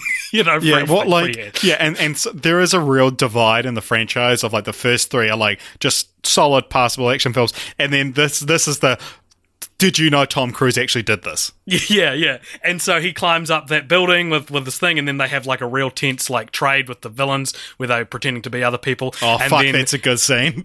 Yeah, and then all these big action stuff is happening. What the bit that blew me away in this film, and it's so dumb because it's just plot, and it shouldn't. Oh, it's story more than plot, but it affected me so much. So basically, by setting up that Ethan's now married in Mission Impossible 3, I think the writers felt they had kind of a problem on their hands for continuing the series, because they now have to account for that. He has a wife, Yeah. And so you learn at the start of Mission Impossible 4, Ghost Protocol, that they broke up. And I was like, that's kind of cheap. Like, how do we hit the reset button? Oh, they broke up. It's like, she's kind of the whole point of the third movie is that he's trying to save her. And I hated that. I hate in Kick-Ass 2 how the girlfriend from the first film just breaks up with him right at the start, and it's like treated as a joke. And I was like, what? She was like the entire she was the motivation. Yeah, not really. But and so women aren't objects. Yeah, so the during the movie, Jeremy Renner's character joins in, and he's an analyst who works for IMF, and he sort of goes rogue with them because he's pulled into it, at least because he wants to. Basically, after one of the big action set pieces, Ethan gets real mad at Jeremy Renner's character. I'm forgetting everyone's names, and I'm annoyed because Jeremy Renner's character is called Brandt. William Brandt. And because there's when their mission goes wrong, Ethan and Brandt kick ass together, and then he's like, "How the fuck did you learn to do that?" Yeah, and so he's like, "Oh, we all have secrets," and then Ethan leaves, and the remaining characters there are like, "So what actually is going on here, man? Like, how do you do all this? You're clearly not meant for analyzing stuff for the analyst field. You're clearly a field agent." And he tells the story about how he was him and some others were the guardians for this couple who used to be involved with the IMF, and they were guarding them on a holiday they went on where they had to stay out of sight, so they couldn't meet the couple. And he goes, and I was in charge of looking after the husband. And then one morning he goes for a run, and I follow him. And when I come back, the two other guys who are supposed to look after his wife, they're knocked out, and she's been killed. And they found her body, a couple days later in the river. And they're like, all right, so what is, why did you jump on helping us here? And he's like, well, oh no, they say, what happened? What happened to the husband? And they're like, he's like, well, I never saw him again until 3 days ago when the secretary introduced me to Ethan Hunt. And I was like, oh, fuck. It was so good, dude. Yeah, man. I got shivers. Yeah, I was like, fuck yeah, man. I'm so glad you what a good... This is storytelling, man. This is complex storytelling in quote-unquote dumb action films. Like, that's Brad Bird, man. That's Brad Bird coming through there. Because this is the most story-ish of all of them, I think. I'm so glad you said that, because this actually... they barely had a script when they started shooting. They shot... So, when they... after, their first part of the mission, they're in the van, kind of... They're like, we've been disavowed as everyone in this. They shot that scene without knowing anything that happened before it. What on earth? That's not how you make a movie. Yeah, I've made a short film like that before, and it's not fun. That's so funny, man. So man, Ghost Protocol is just so good. Yeah, and also Ving Rhames. This is the only one. He's in it. He has a cameo at the end, but he's barely in it. And that was because of budget cuts. They slashed the budget, and they could no longer afford to have Ving Rhames in the film. Because that's the other thing that's kind of the anomaly of Ghost Protocol, is that it's probably my favourite Mission Impossible film, but it doesn't have a particularly engaging villain, and it doesn't have Ving Rhames, and he goes rogue for the third time. So those things should be real. Like, this you've taken out the best parts and just recycling old material. But it is, and it's a good name. It's a good title. Ghost Protocol. Yeah, that's the thing, and we'll talk about titles later, obviously. But actually, we'll just talk about titles later. But yeah, another thing, just final thing about Ghost Protocol is that Ruben Fleischer was approached to direct at one point, who's doing Venom now, obviously. He did Zombieland as well. Yeah, Zombieland was his other film. So it would have been post-Zombieland, because that was 2009, wasn't it? Yeah. And so that would have been like his next film. But then he couldn't do it or for whatever reason. So they were like, oh, Simon, why don't you ask your mate Edgar Wright? And no. He was going to do it but had to pull out because he was doing post on Scott Pilgrim. I don't know. I think Brad Bird's the correct choice for this film. Yeah, it's the perfect mix of like cartoony and kind of... Yeah. Yeah, man. Yeah. There's the other scene that was real fucking cool was when they're in the Kremlin and they put up this big like silver screen and you're like, what are they doing? And then they like take a picture and they like analyze the guy's Good luck eyes. Explaining how this works on a podcast. Yeah, if you've seen the movie, you know what I'm talking about. But it's just real fucking cool, and the fact that there's like almost no audio in that scene. It's a really good scene. That's the thing, and I think that's why Ghost Protocol stood out for me, especially in the like, shall we say, the second trilogy. Why I think it's probably the best of the last three is because it feels like someone who's real stoked to get a Mission Impossible movie under their belt, and so they're doing their very best, and they know. Like, so if you don't know, Brad Bird directed The Incredibles, Ratatouille. So these are movies where. If you talk about them as adults, you know, obviously as kids, you're like, oh, they're great. But as adults, we talk about Pixar movies about their story and how well their structure is. And so action movies, typically, if we were to generalize, we'd say action movies are quite light on story, usually. Just because they don't need to be. Blur, you didn't come here for complex story, you came here for cars exploding. And that's true, and I don't necessarily have a problem with that, but as we said before, Mission Impossible are proof that when you do both, they're amazing. They're great. And so, you've put that guy who's who's known for real good stories and real good dynamics between characters, and you put him behind the realm of action movie, and you say, hey, direct Mission Impossible 4, which shouldn't be good. And I'm sure we'll get to this later. I'm gonna drop this bomb now. Mission Impossible is a perfect franchise. Like, this is a podcast about franchises. When we sometimes touch on this, that like, if we were to write a thesis based off everything we've learned on this podcast, it would be around like, what is a franchise? What are they supposed to do? That kind of stuff. And along with Scream and a few others, I think that are like essential to understanding what a franchise is. I think this is a really interesting look at like a pure trajectory of 1 to 6 as we have so far, because you can say like, oh, well, you're not even saying they get better if they go along, if Ghost Protocol is the best one, but if your fourth one can be the best one, like that's still pretty good. And like you are the way I see it is like a scale. If you've got 6 and the best one's in the second half, and the other two aren't bad, that's good. That's good stuff, man. That's interesting. And you know, you could potentially be jumping the gun by saying that the fourth one is so definitively the best one. But we'll put a bow on the fourth one. And AJ, I'm going to ask you: have you been listening to any podcasts lately? I have been, actually. I've been listening to our one. I re-listened to it. Anyway, moving on. No, you go on. Oh, do you want me? Okay, this is the plug. So we've been plugging a couple of other podcasts recently, just to, you know, get each other's audiences, tap into those precious audiences from similar podcasts. So this week we're going to plug one called The Book Guys, and or Book Guys Show. If you type in The Book Guys into your podcast finder, you'll find it. And it's a podcast where they review books. I listened to an episode before, and as someone who doesn't read books, I was like, I should read more books. These people are smart as hell, man. It's so like classy and cultured, and so here's the trailer now. We'll listen to that now.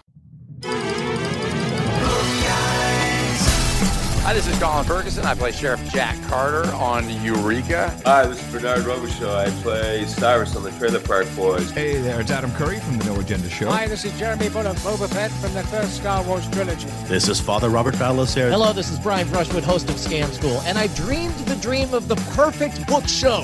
When I woke up, it was The Book Guys. And you're listening to The Book Guys. Book Guys. Book Guys. The Book Guys. You're listening to The Book Guys. The Book Guys Show, where we talk about books, audiobooks, audio dramas, podcasts, film and television, you name it. We're about more than just books.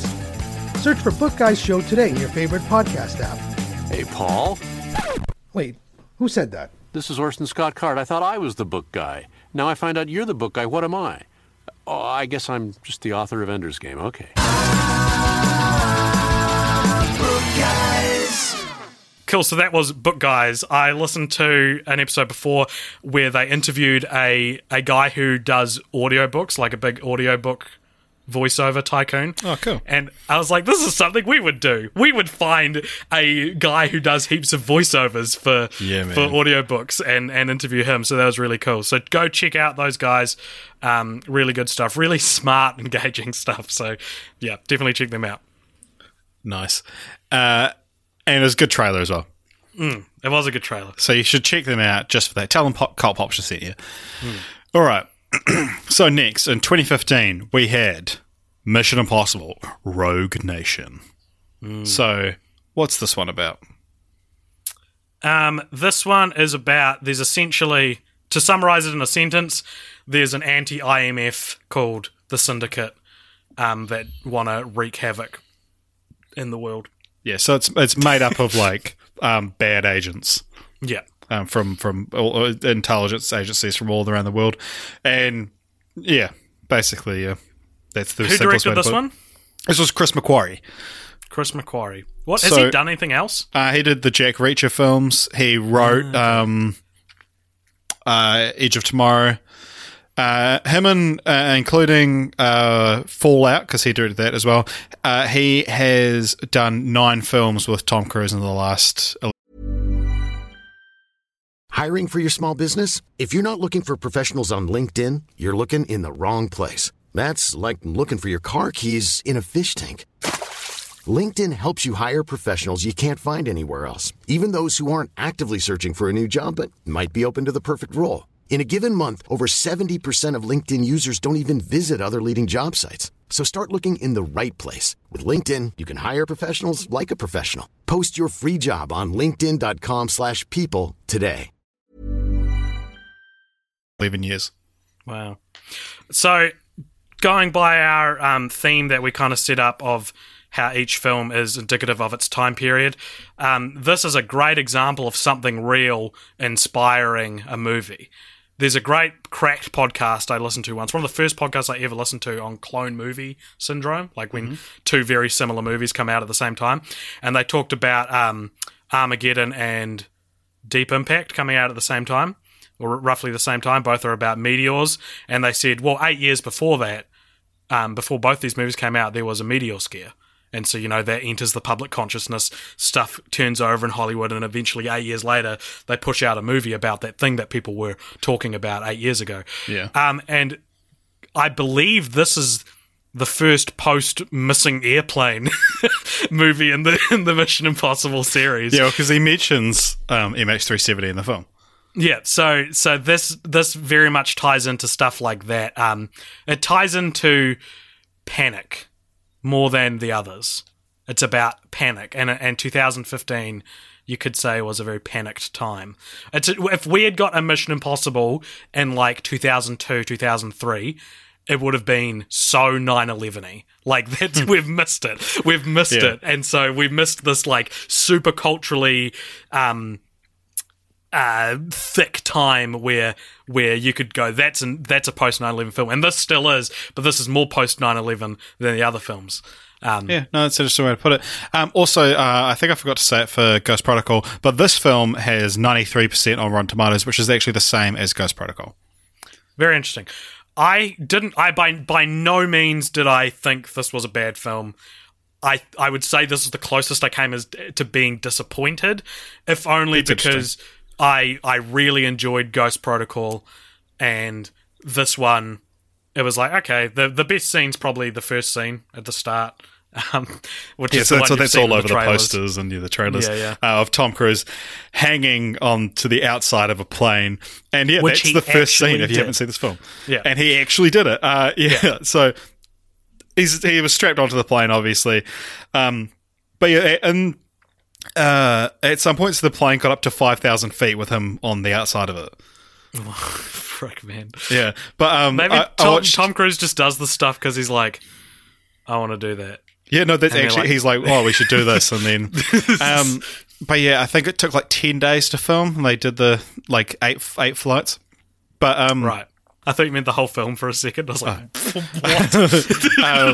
Yeah, so I'm talking on Graham Norton about doing this stunt. And it's because he said like, it just as the plane, so he's holding onto the plane, and as it was like taxiing, and there was a lot of wind, he was like, and that was like one of the only times he was like, fuck, this is a real bad idea. And before he'd even lifted off, that was like, he was like, oh, okay. And then he's like holding onto the plane, and he said, he got, when he's up there, like, I mean, imagine if like a bird had like gotten in, but he said like a pebble hit him in the ribs, and he said it was like insane. He thought he'd like cracked a rib and stuff like that. But, it was like, it was pretty minimal damage, but it's like at that speed and that altitude. But yeah, imagine if that like had hit his face. And they would have like just shut down the film for ages. But yeah, he said that was actually pretty terrifying. And the other big stunt in this film is the big underwater scene.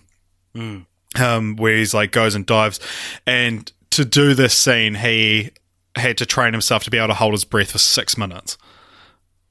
Are you serious? Why, man? Yeah. I was watching that scene, and in the movie they say 3 minutes. You have to hold your breath for 3 minutes. And I was like, oh, I'd be out. I'm out. Goodbye, guys. Yeah, I can barely muster a minute. They did like 4-minute takes, but once you go underwater, you have to wait for all the bubbles to clear, and then you have to do it, and then you have to, like, so there's all this other stuff that adds like an extra minute or so, but he learned to hold it for like 6 minutes. He was talking to like Jude Law was there, and he had done an underwater scene for like 90 seconds or something like that. But Tom was like, it was actually like, it's terrifying. He said, like, it's actually, it becomes physically really painful. And he said that's like, he wouldn't do that again. Like, that's one of those, like, it's real. Wow. Yeah. I mean, I'm sure he would do it again if he had to. But again, the scene doesn't look that real. You reckon? I mean, I could believe that could be CGI.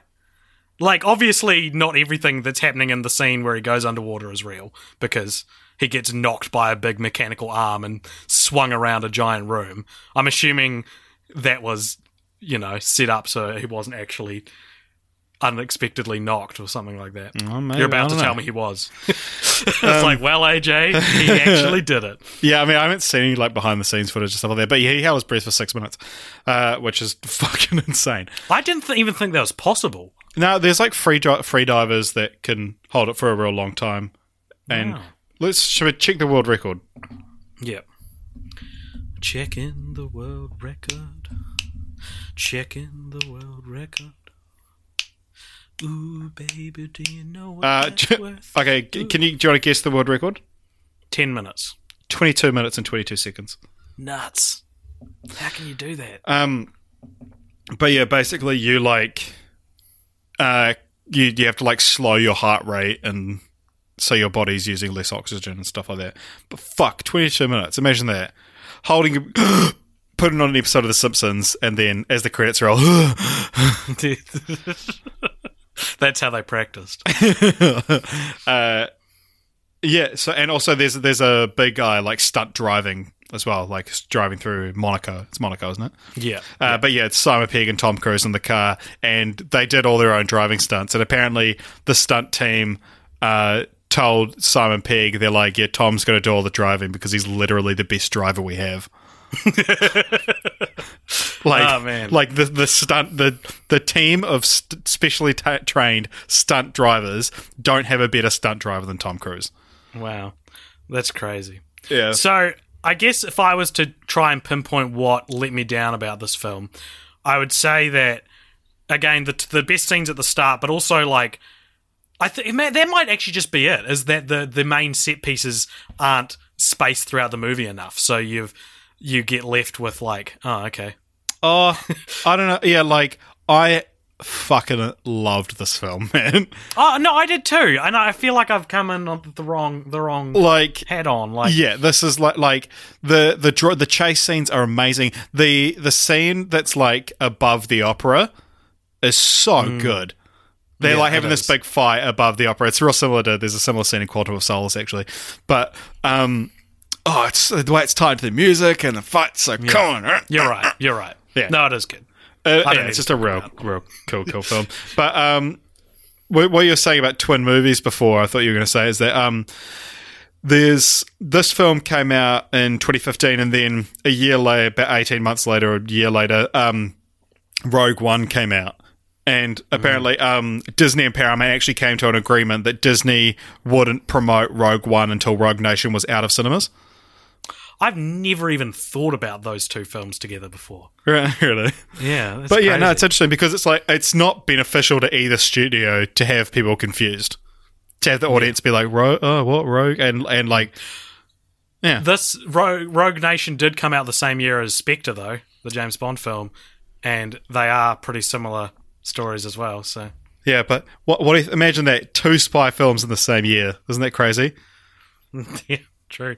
But did you know that 2015 actually saw the release of Rogue Nation, Spy, Kingsman, Sicario, Spectre, Black Mass, Survivor, Queen of the Desert, Bridge of Spies, The Man from U.N.C.L.E., MI5, and Mordecai, which all have spies. And none of them were a match for Mordecai. Yeah, that was my big finale. But yeah, there's a film called MI5 that came out the same year as MI5, Mission Impossible 5.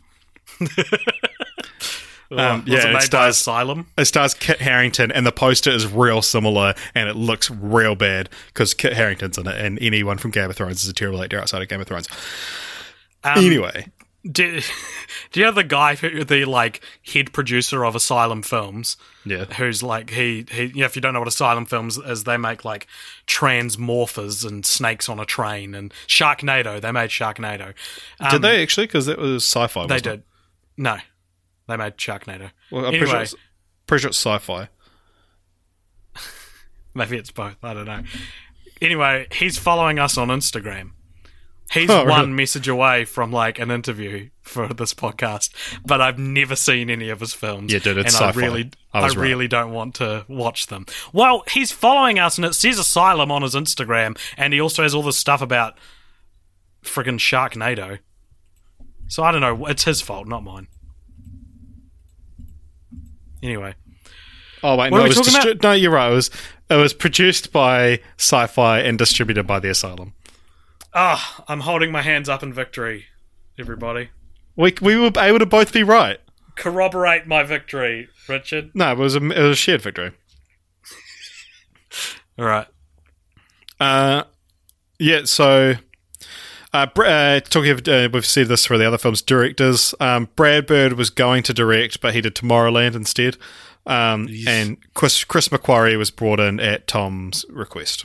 So, at what point did Tom Cruise stop being like, get a different director for each one? Well, maybe Ghost Protocol was just so fucking good that they were like, yeah, let's get Brad back.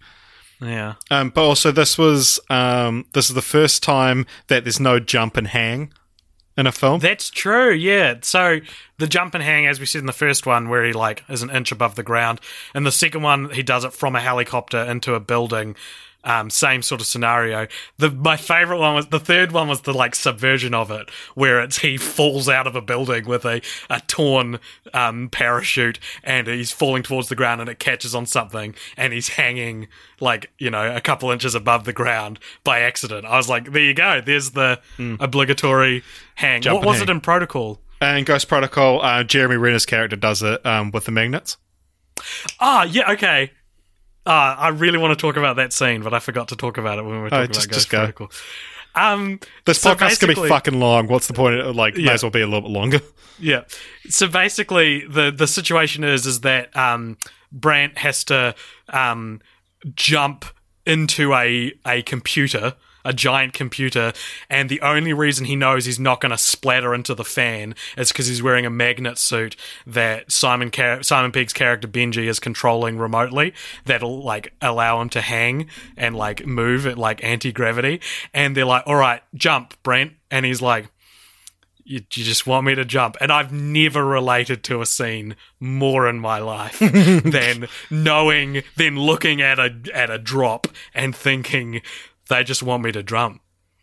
I can't do it. I can't do it.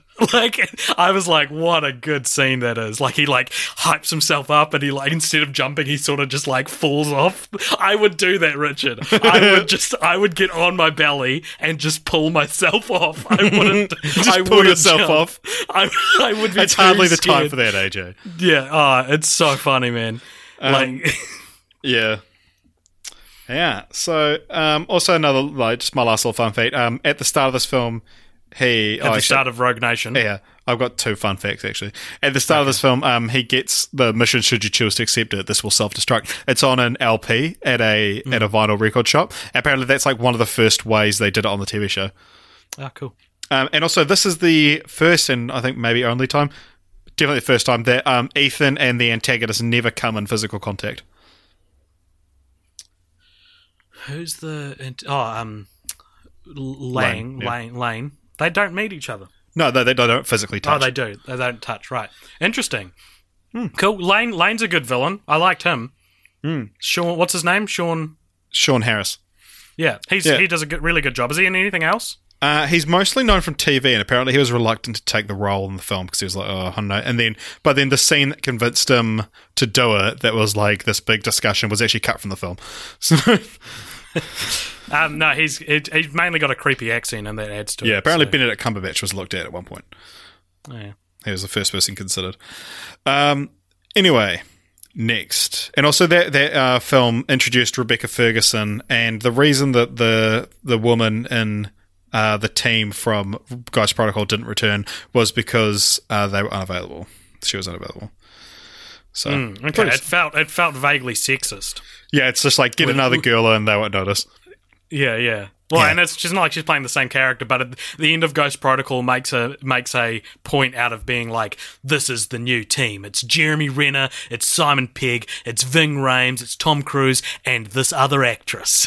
And then she's Paul the only Patton one. is in name. Yeah, all right. So now, am I sexist for not knowing her name? From this point on, there will be spoilers for a film that is currently in cinemas, so we'll put a time code in. Maybe it's at 1:34, so you can listen to an entire episode's worth of the podcast before getting to the spoiler. Yeah, man. All right, so 2018 saw our second franchise in a row to feature in a film that came out this year. Mission Impossible: Fallout. The first was Pup Star, by the way. We've got something very special. AJ, I didn't tell you about this in advance, but we've actually got Tom Cruise here to tell us the plot of the film. Tom, take it away. Wow, I'm very honored to be here, guys. I'm a big fan of the show, and I'm really glad that you saw my new movie. So basically, Mission Impossible: Fallout, where I return as Ethan Hunt of the IMF Impossible Mission Force. I've forgotten what this movie is about because I'm so concentrating on doing this voice right. Wait, what do you mean doing this voice? I'll tell you when you're older. Wait, are you? I'm your dad. Are you not Tom Cruise? No, I'm your dad. Oh, that is really uncool. Wow. That's that's a reference and a half. That might be the most niche, immediately need to be explained reference we've ever done on this show. Funny, is that like, once I said it, your screen froze, so you didn't react at all, and then I heard you be like, oh, that's a reference, and I realised that it had frozen because I thought you just didn't get it. Are you going to explain this, or am I? Who's going to make up for your reference, Richard? Hey, who's going to do the answering for this? That presented itself perfectly. Yeah. In New Zealand, there's a broadcaster who's been on the air for a long time, his name's Simon Barnett, and he's a huge, huge Tom Cruise fan. When Tom Cruise was in the country filming Fallout, he was like, we should try to get an interview with Tom Cruise. Wouldn't they be? We should try to get an interview with Tom Cruise. And then one day he finally managed to land an interview with what he thought was Tom Cruise. But it was actually a professional Tom Cruise impersonator, which was set up by another group of broadcasters called JJ, Mike, and Dom. And just fun fact for the listeners out there who aren't aware of this, JJ and Dom are two of the literally worst people on the planet. Like, honestly, I after this whole thing, and it's not just related to that because I don't really particularly care about Simon Barnett that much, but I was like, you know what? To compare JJ and Dom to cancer is an insult to cancer because at least cancer is furthering cancer research. But anyway, and then when they were like, "Oh, it's not actually Tom Cruise, we just pranked you," he was just like, "Oh, that is really uncool." Oh, yeah. And then it was like one of the girls in the studio was like crying. Yeah. Look, it's a horrible time, and something very similar happened on this podcast a long time ago. But no, basically, yeah. I don't know what's an international Simon Barnett equivalent. He's like Ant and Dec, kind of. Who's that? The British guys. So he's fine. His nephew actually used to be part of the Kolpopsha family. Yeah. Joe, who you may remember from some of our episodes last year, is actually Simon Barnett's nephew. No, he's like, my mum listens to their radio station. Yeah, no, yeah, he's the one that your mum listens to. Not just you, but he's the one that your mum listens to. He's the most inoffensive dude. Like, just your typical TV radio personality, and the radio station that pranked him are like the radio station that all the drunk teenagers listen to. Like, you know, like, yeah. It was like, imagine if you pranked your dad. That's what it was like. Like, and it was just really hard to listen to and really sad. Like, it wasn't funny. That's the thing. It's like the podcast we did. It's not funny. It's real sad. Yeah. But anyway, after that as well, because Tom Cruise was actually in the country, and everyone's, we should try and get like Tom Cruise to actually do an interview with him, or like make, you know these fucking things come up, something bad happens to someone, and they're like the shooting at the Dark Knight Rises. Everyone's like, Christian Bale should visit them, and it's like, he's under no obligation to do that. You're just like, but he did anyway. But they're like, Tom Cruise should actually do an interview, and Tom Cruise's people released a statement being like, no, he's not going to.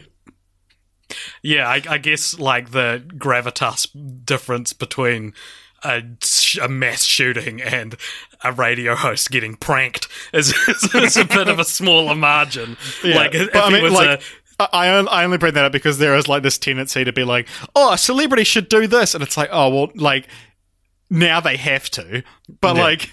You're in an obligation because people signed a petition on your behalf. No one has to do anything. I doubt Tom Cruise even heard about it, man. Well, Who's going to tell Tom Cruise that? In quotation marks, Tom Cruise officially responded to it by saying he's not going to do an interview, but it was like his people. So obviously someone actually contacted him for an interview. Unless, the whole scary don't talk to Tom Cruise thing came over and they were like, he'll never do it. It was just like he's just not doing any press when he's in New Zealand, which is fair enough. He did come to Auckland though, and I work for the news, and we got a shot of him going to visit the Scientology Center in Auckland. But we won't talk about that. What a thing to have him do. Oh, that sucks. That's when you're reminded that this like lovable action star is like the face of one of the worst organizations in modern society. But so anyway, Ethan Hunt's going on a mission. Basically, it's the villain from the last one's still alive. He's got these apostles, which are like the rogue agents from the syndicate and shit like that. But so Ethan Hunt's from the IMF, but he's forced to bring along Agent August Walker from the CIA, who's played by Henry Cavill, with sporting a moustache, which we'll talk about in a second. And so basically, they've got two different sort of approaches to their work. and at one point Angela Bassett, who plays the head of the CIA, refers to it as like, Ethan Hunt's a scalpel, I prefer a hammer. And I thought that was a real good line, because it like perfectly describes that, like, Ethan Hunt, even though he does go, you know, haywire at some point, it's always about like undetected and very precision, whereas Henry Cavill's approach is more like just punch everything. It's revealed that Henry Cavill's a double agent, and all this stuff, and you've got the big set piece, and there's like a big helicopter chase and a bunch of other stuff. But I want to talk for a bit about the marketing for this film, because for me, I was like this, the first trailer for this film, I was like, this is so good. I have to see this film. So I was going to do it outside of Film Franchise Fortnights, and then if we get it for Film Franchise Fortnights in 2 weeks, I'd just have to watch it again. But having seen the movie now, it's a real weird trailer. Well, I don't remember it, but tell me about it. So it starts off and it goes, "Come fight the victor." No, I'm not going to just say the whole trailer. That's not even how it starts, actually. It starts with Sean Harris going, "Your mission, should you choose to accept it. I wonder, Hunt, did you ever not accept it?" So it opens with a scene in the snow where, like, there's barbed wire with blood dripping from it, and Ethan Hunt's, like, walking up to a door with his gun, and he, like, slowly opens it. That scene's not in the film. And then it cuts to, like, we see this rave, and, like, that's in the film, and then there's, like, Ethan's, like, swinging from cables on top of the rave. That's not in the film either. And then the end of it is, like, he's in a helicopter driving towards a truck that's oncoming, and that's, like, the big finale shot of the trailer.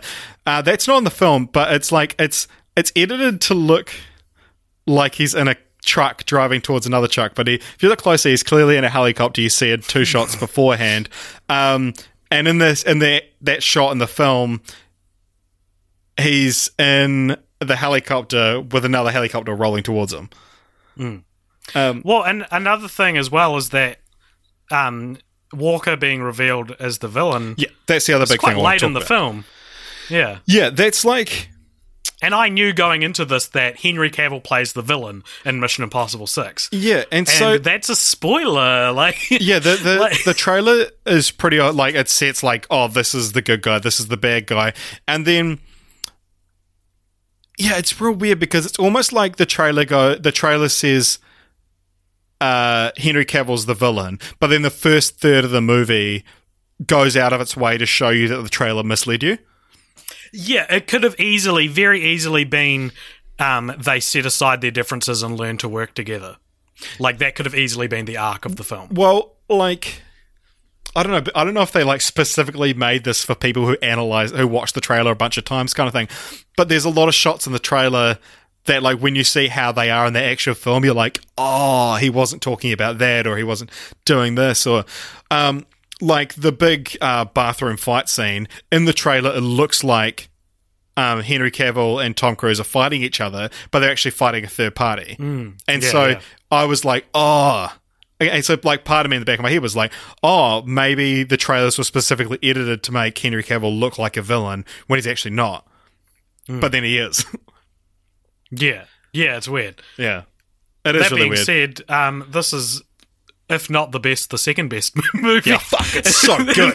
It's so good, man. Yeah. So oh my gosh. This has 97% on Rotten Tomatoes, so it's the highest rated one of the series. Wow. The sixth film. Yeah. Even, like, critically the sixth one is the highest. Also, that might be the only time this has ever happened. Do you want to, so, like, mostly all positive reviews, but do you want to read one of the only negative reviews for this film? Says, this is from Ruben Safaya from CinemaLog.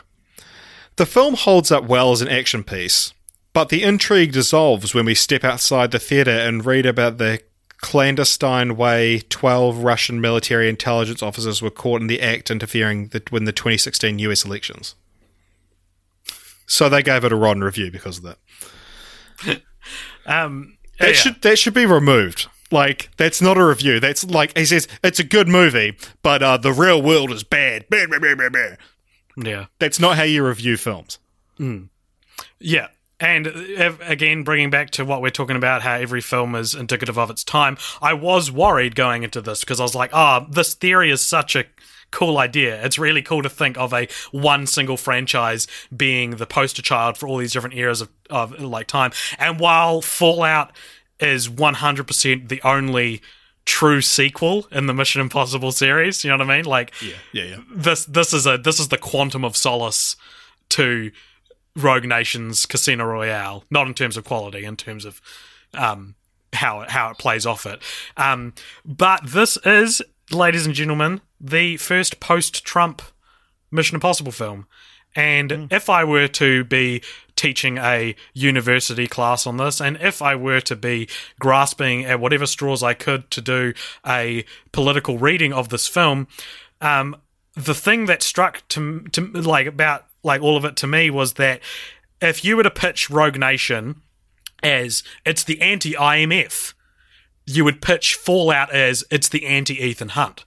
And because that's what August Walker's character is that he's the opposite of Ethan in so many ways. And so what I read, if we're doing a political reading into this film, what I read into it was these are, undefined but still warring ideologies.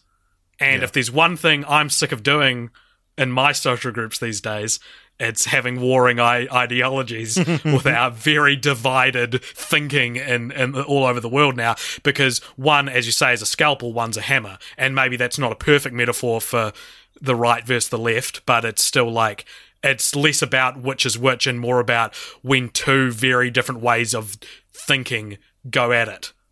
Try do the same job. So there's my finish of the theory that they're all indicative of their time period. Nice. Well, that was good closure. They. This franchise better than I do, but part of it's like might be true, and I want to get your thoughts on it. But did you see this was kind of what happens if Mission Impossible teams up with James Bond? Yeah, that's totally a way of looking at it. I don't know. Yeah, I guess James Bond is more hammer than scalpel, but not... James Bond's a lot more complex. Yeah, it varies from movie to movie as well, and actor to actor as well.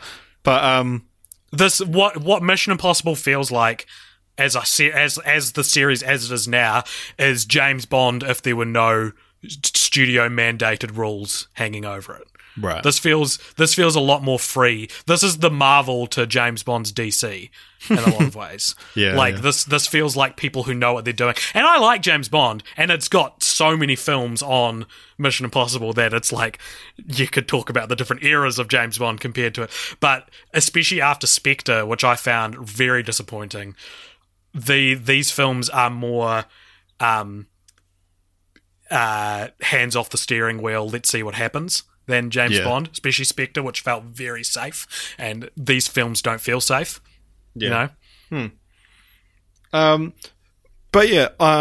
Also Jeremy Renner doesn't return for this one. Yes, which was interesting because it's like he could have easily just slotted into it, but he was busy with Avengers.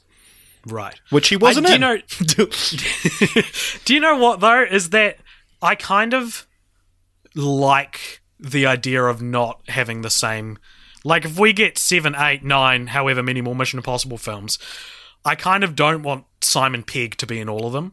Really? I kind of want to think of the different phases of it, and, these were the 3 or 4 films that Simon Pegg was in.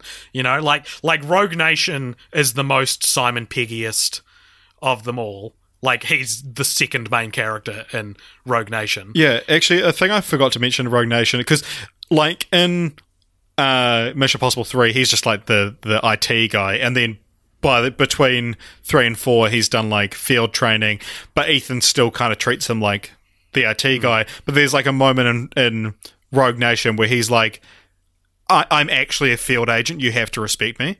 Yeah. And I really like that. Yeah. But then it's like... It is cool. Yeah, like he's just not as good as Ethan. But you can't help but think that had Simon Pegg not played Benji in Mission Impossible 3, it would have just been a completely new character. You know? Yeah. And that's fine. That's not even really a bad thing necessarily. But yeah, I kind of my worry going into Fallout was like, these movies are so great because they all came out at least 4 years after each other. I think 4 years. 4 years is the most it had been. 4 until years, now. 6 years, 5 years, 4 years, 3 years. 3 years is a lot less time to be able to for Hollywood to change, which is kind of what I love about the Mission Impossible But then series. Hollywood has gone through a massive change. Yes, that's true. That's true. Interestingly, it doesn't really reflect any of that kind of Hollywood changing stuff. But but then because you think filming started so early, exactly. and then was shut down for a while. Yeah. But this is very much, this movie makes this feels like the completion of Rogue Nation.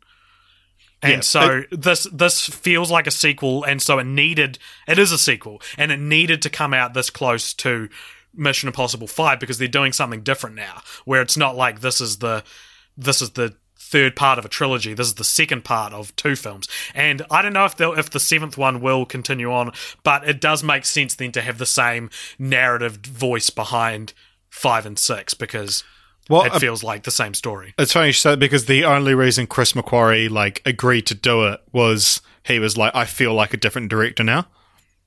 There you go, man. Having done it, and because he was like, because Tom was like, no, I want you back for it, and apparently, they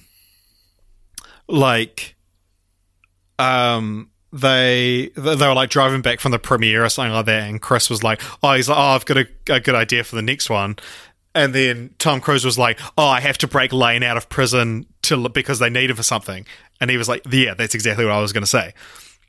And then, so, cool. They came up with it together. But yeah, Tom was like, no, I want you to do the next one.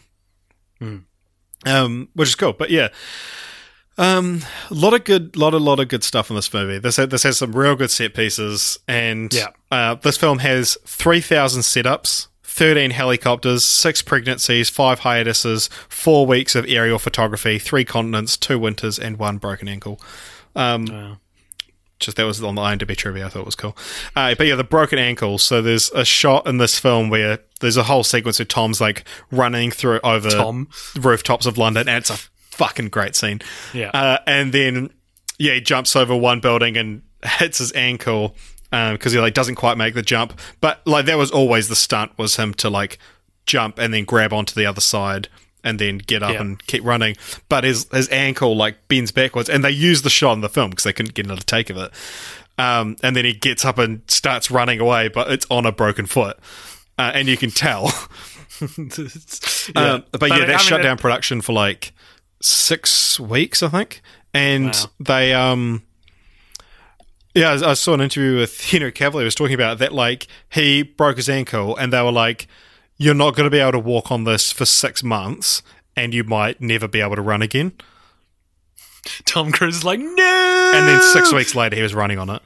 All I am is running. Yeah. Did you see you should look it up if you want, and this for the audience as well, look it up. But someone did an analysis of how far Tom Cruise runs at his movies is directly correlates to how good the movie is. And I agree. Yeah, no, he runs totally so is. much in Ghost Protocol. Yeah, and in Fallout. Yeah. So the end of Fallout is so awesome. It's it's saving. It's the rest of the movie has awesome moments in it, but it's it's saving it for that helicopter sequence to be all right, boys, what's on the menu today kind of thing. And it is so intense. And we talked before about how IMF is for impossible missions. You watch this and you're like, yeah, this is impossible. This whole thing is impossible. Yeah. And that's what's wonderful about it. And he crashes a helicopter into another helicopter and survives, and then they fall off and they're stuck in a helicopter as it's falling down a cliff face. And in Queenstown, New Zealand.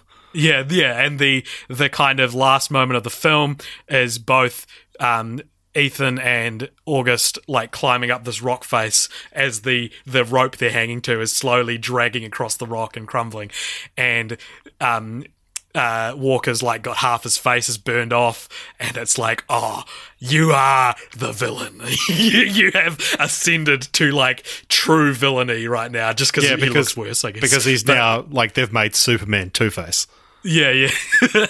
And they climb up, and then he grabs onto the wall to free climb because he's Tom Cruise, and he yanks the hook and it flies down. And if you watch that in slow motion, man, I'm pretty sure the hook like gouges Henry Cavill's eye. It goes into his forehead and like pulls it back. And it's such a clinically cathartic. Wonderful. Yeah, it's like, remember when bad guys used to be hated, and remember when bad guys used to die like this. You know? Yeah. Like we there's nothing wrong with sort of complex and sympathetic villains, but I do miss the old, this guy's just evil and he hates you. He hates you, the main character.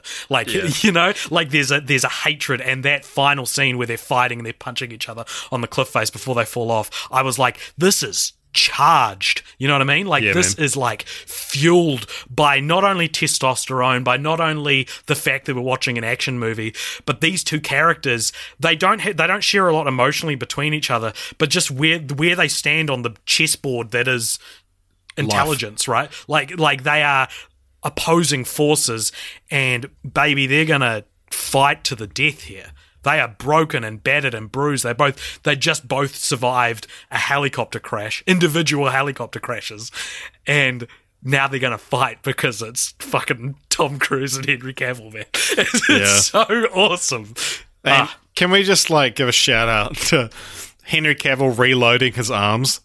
Oh my god! In the trailer, that's so fucking cool. Yeah. It's so stupid, but he like, I mean, just go watch the trailer. Yeah. He like reloads his arms, and it's fucking incredible. And there's like I saw a clip of like they're interviewing the cast, and they're like talked about, and the whole cast like, do it, Henry, do it, Henry, do it, Henry. That's awesome. But yeah, speaking of Henry Cavill as well, he obviously has a moustache in this film, and they, you know, Paramount just like swung their massive dick and ruined another film because of it. But yeah, basically it was in his contract that he was forbidden to shave his beard. He's got like stubble but a defined moustache for the role, and they received a phone call from the Justice League producer during production and were like, hey, we're going to get him back for Superman. And then co-producer of Mission Impossible was like, okay, Cavill could shave his beard, and we'll shut down production while he does his reshoots, and then Warner Brothers can pay $3 million for additional visual effects on shots of Cavill after completing his Superman reshoots. Unfortunately, Paramount found out that they were trying to do this and like, nah, he can't shave his beard, you can fucking have him with a moustache. It's so weird. It's like they went, like Justice League went with the worst way to remedy this problem. Yeah, they're like, all right, let's get a baby and superimpose that on Henry Cavill. Because like if he had just grown the rest of his beard out, I could have accepted Superman with a scraggly beard. You know, yeah, like yeah. But hey, the moustache looks great, and I reckon the only reason he has a moustache is that he stands out, like iconically. Like he's not just another thick-necked white brunette dude who's going head to head with Tom Cruise. He's like, he looks specific. You could describe this person. He's a pretty good villain, actually. But he also utters the franchise's only F-bomb. And how good is it? Yeah, so good. It's good because it's like he's just angry. It's just real angry. Yeah. What does he say? He's like, why'd you have to make this so fucking complicated? And it's the reveal that he's the villain. Okay, let me slowly pick at a thread here. Do you think that it's kind of lame that, because I feel like it's cool to have him be the CIA's hammer, and then you learn that's not actually what he is. He's actually a double agent who's an anarchist who wants to disrupt the New World Order. If I was to critique this movie on anything, I would say it's very hard to believe that a white American man would be an anarchist. Like it's not your typical, like if when he was revealed to be the villain, he changed accents or something like that. I don't know. Nah, yeah. Do you know what my issue with this film was?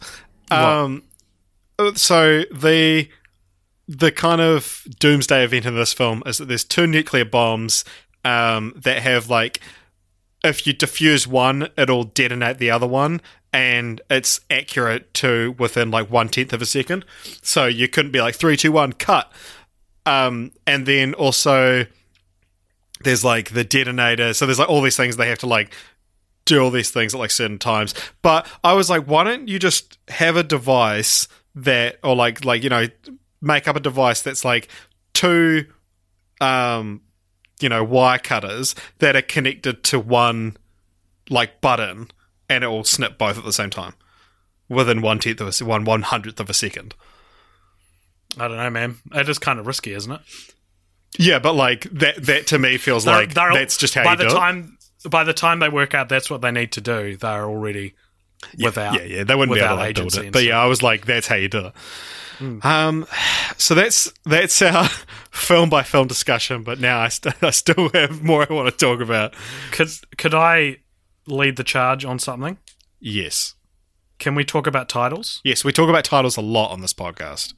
Because I want to start at Fallout. Because I've got the quote here, the full quote when the title bomb drops. Yeah. Because before the movie, it's very nuclear apocalypse based. So you go, okay, Fallout, because it's nuclear fallout. But when they capture Lane, and some of this is in the trailer, I guess, but yeah. I just thought this was actually quite a beautiful line and a really good title bomb and a really emotional thing to call your movie, I guess. So the full line is when they've caught Lane and he's talking to Ethan and he says, "Your mission, should you choose to accept it. I wonder, did you ever choose not to? The end you always feared is coming and the blood will be on your hands. The fallout of all your good intentions." That's really good, dude. That's a really good idea. That's a really good idea for a title. It's a really good idea to base your emotional thread around, like, because it's very the culmination of everything, you know. Because, by the way, Ethan's wife isn't dead. I didn't mention when we talked like an hour ago about how she died. She's not actually dead. She was in hiding. Yeah, and basically, it's like either you're going to have to keep going away and saving the world, or the world isn't going to get saved because you're with me. So we shouldn't be together. Yeah. So I mean, putting that in mind, you know, everything that Ethan's been through, and he doesn't quite have as much tragedy as James Bond, whose wife actually betrayed him, then died. Like, it's still, I really dig seeing a culmination of a character arc in that way. Like, this is what you've all been through, and then this piece of shit is like looking at you in the eyes, and he says, you know, the world's going to end, and it's going to be because of you, and it'll be the fallout of all your good intentions. Everything you tried to do, it didn't work, man, because the world's going to end anyway.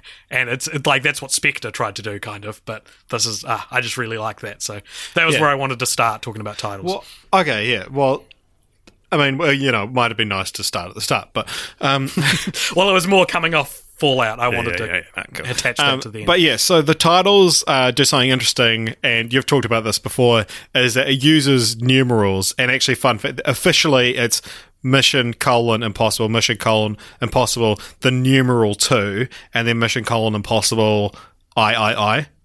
Yeah. So they use different numberings. Yeah.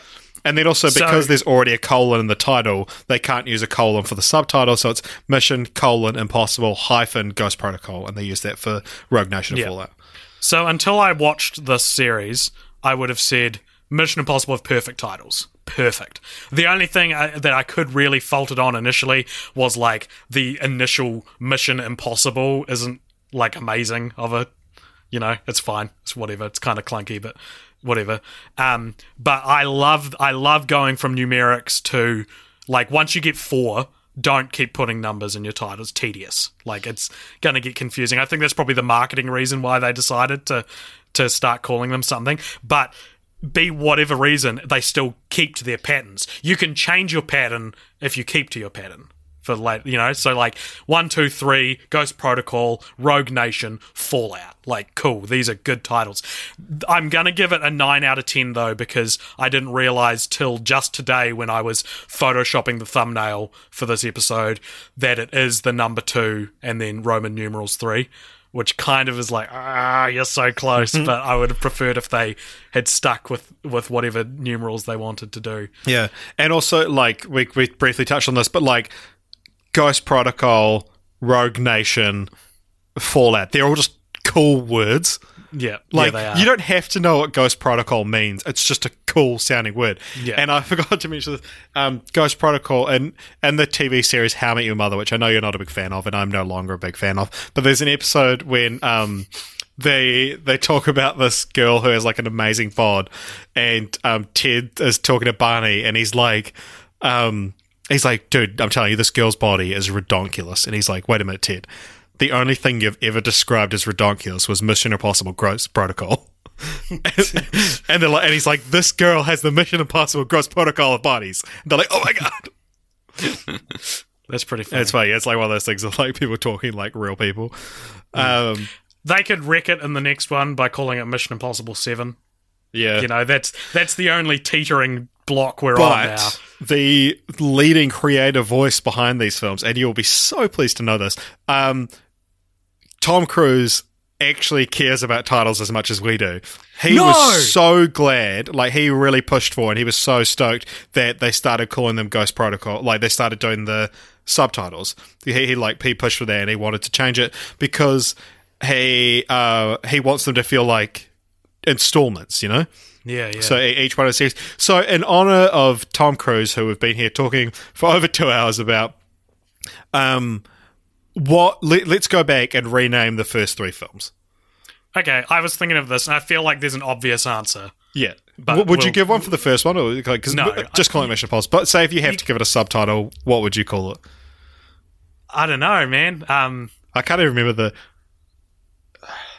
I don't think you need to. The knock list is the... Yeah, the knock list. So the second one, what would you call it? Chimera. Yeah, Mission Impossible Chimera, and the third which one... also means 2, so it's cool that you're doing like a kind of... it's the second one and it's called Chimera. And the third one, I guess, would be called Rabbit's Foot, but that sticks out from the rest of them as being particularly theatrical, so... Yeah. I don't know. I'm all good with it being 1, 2, 3 and then changing, though. Yeah, but... yeah, like Rabbit's Foot is the obvious title for the third one, which is kind of, it's just like a little bit weird. But, alright, so that's titles. Mm-hmm. Unless you've got anything else to say. I just want to say, like, for people who don't get me when I talk about titles, because it's literally a weekly segment, or a fortnightly segment we do on the show. And I've had people before who don't get it. Like, next to the Look Who's Talking trilogy... Like, the Mission Impossible titles are like, I want to eat them. They're delicious. They're cool, and they stick to their pattern, and as you say, it feels like installments. It feels like we're watching the next thing. And numbers are lame. Numbers are lame, especially after 3. 4's the worst number. Yeah. And, like, because Friday the 13th almost did that. If Friday the 13th had ended at the 4th one, which was just the final chapter, that would have been fine. Yeah. But anyway... So we talked about the mask. In every film, someone wears a rubber mask and assumes someone else's identity. Now, because how did you feel about it after watching 2 films? You weren't a huge fan. So the first one, it's pretty understated. I imagine, I would need to confirm this, I'd imagine it's a holdover from the TV show. Yeah, it is. So in the first one, it feels more like an homage to that. And in the second one, it's like, right, how can we build a whole film around it? And it just... I feel like I don't have a substantial argument for it because it's set up and everything, but it just feels kind of cheap to keep... Like, the second one, I feel like the second one's the one that relies on it as it being a plot device the most. The other ones, it's not real. I don't think there's ever another climax that is revealed to be it's someone wearing a mask. 6 uses it twice. Yeah, but it's not the climax of the film. Well, yeah, it's not the climax of the film, but there are 2 very definitive twists. twists. I liked them. Isn't that interesting? Oh, fuck, they were so cool, man. Like, because in the 6th one, they're like, okay, Benji's going to pretend to be Lane, and we're going to go do all this other stuff. Henry Cavill, you stay here with Lane, and then Henry goes and he, reveals his evil, and he goes and talks to Lane, and he's like, oh, you're so fucking... Blah, blah, blah. Complicated. And he talks to him, and earlier on in the film, Angela Bassett's like, oh, the IMF is nothing, it's Halloween, it's people playing in masks. And then Henry Cavill's like talking to Lane about how they work together and they had a deal, and he's like, "Oh, she was right. The IMF is nothing but children playing in." And then he rips his face off, and Simon Pegg's like, "It was me the whole time." And it's so good. It is good. What do you agree that it's? What's the second one in 6? I don't know. The first one is at the start when you like think they've failed or the world's been bombed. But yes. That was a good scene as well. Would you agree that it's lame in the second one, or do you think it's cool all the way around? I don't remember it standing out enough in the second one as being good or bad, to be honest. Because I'm not sure how I can articulate this. I think it's great, like in the third one. Like the ones I remember it when it's good. I haven't remembered the bad ones as much. Yeah, because the inherent problem with it is it's basically a get out of jail free card. You can do whatever you want. It's hey, you thought this character was dead? Psych! And that is going to get repetitive, and that's going to get lame. And so the second one, the way Ethan escapes is by putting on the mask of a henchman, and then the bad guy kills the henchman, and then he notices he's got a cut on a plaster on his finger, a band-aid on his finger, which he had put there earlier in the film, and he's like, oh shit, it's the guy, and then you see him running off and he rips his mask off. And it was at that point where I was like, it's so... You know what it is? You know what the difference... Okay, so if the first one is just an homage, and the second one is like building the whole movie around it to the point where nothing really matters because anyone can be anyone, the third one fucking explains it. The third one, you have an in-depth sequence of how they make the mask, how they make the voice patch that changes your voice. And when I saw that, I was like, this feels like J.J. Abrams. It feels like his one problem with the previous movies was it's so unrealistic. So he puts a scene devoted to it. And it doesn't shy away. Like, they're putting Philip Seymour Hoffman's face on Ethan's face. And as he's pushing it, the camera moves behind Ving Rhames. And you think it's going to, like, as it comes out, it's going to just be Philip Seymour Hoffman there. It's not. It's still Tom Cruise wearing a mask, and they apply it and put the makeup on to make it look natural and blend in front of your eyes, and you go, okay, I can believe this now. Yeah. That's why it works, and that's a separate problem from it being a Deus Ex Machina, but it at least makes it more believable, and so you're kind of intrigued by it, and you want to see it happen. Also, it's interesting to know that in your favourite film, they don't actually use masks in the reality of the film. There's like I should say dream sequence, but it's like okay, what if, like in heist films, how they go, all right, so you do this, and then it's acted out. They use a mask in one of those, but not in the actual film. There is a disguise, but it's just Tom Cruise. Isn't it funny how good the IMF are at making masks that look exactly like real people, but then when they have to do disguises, it's clearly a disguise. Yeah. Like, it's clearly like wigs and like fake moustaches and things like that. I was like, just use the mask every time. I guess it's different when you know what Tom Cruise looks like underneath all that. And so you can tell, true. Whereas like if you just saw that walking down the street, you probably wouldn't notice. But speaking of Tom Cruise, I want to talk about him a little bit. Like, what do you think of Tom Cruise generally? I don't like him. I hate him. I think he's a bad person. I think he's a creepy person. I think in almost every other role where he's supposed to be likable, you see through his glazed, doll-like eyes and his off-center smile, and you're like, you're not a real person, you're a product that's selling itself. And so, like, The Mummy's real bad with that. And I can't remember where I heard this. I read it somewhere. There's basically an idea being floated out there, if you'll notice, post Mission Impossible 2, so it was the last one where people really saw Tom Cruise as like just a normal actor. Post then, any romance is either it doesn't focus on the tension or the romantic tension between the characters or anything. So like he's already engaged and gets married in the third film. Then the second film doesn't really have a love interest because he's already still like kind of indebted to his previous wife. And then the fifth film, he meets Rebecca Ferguson's character, but they just could have a friendship, you know? Like, that's what I really like their relationship. Yeah. It's like a friendship, and that's sort of carried over into it's the like sixth mutual one as well. respect with a sprinkling of attraction. Yeah. And in The Mummy, 2017's The Mummy, the main girl in that, they reference her character and Tom Cruise's character having slept together, but you never see it, and you never see an indication of that. And the idea basically is that audiences don't like seeing Tom Cruise flirt with people anymore. He's not sexy. He's cool, but he's not sexy. Well, he is 56. Yeah. But, okay, well, that's interesting that you say that. I fucking love Tom Cruise. It's like a fascination. He's a paradox, man.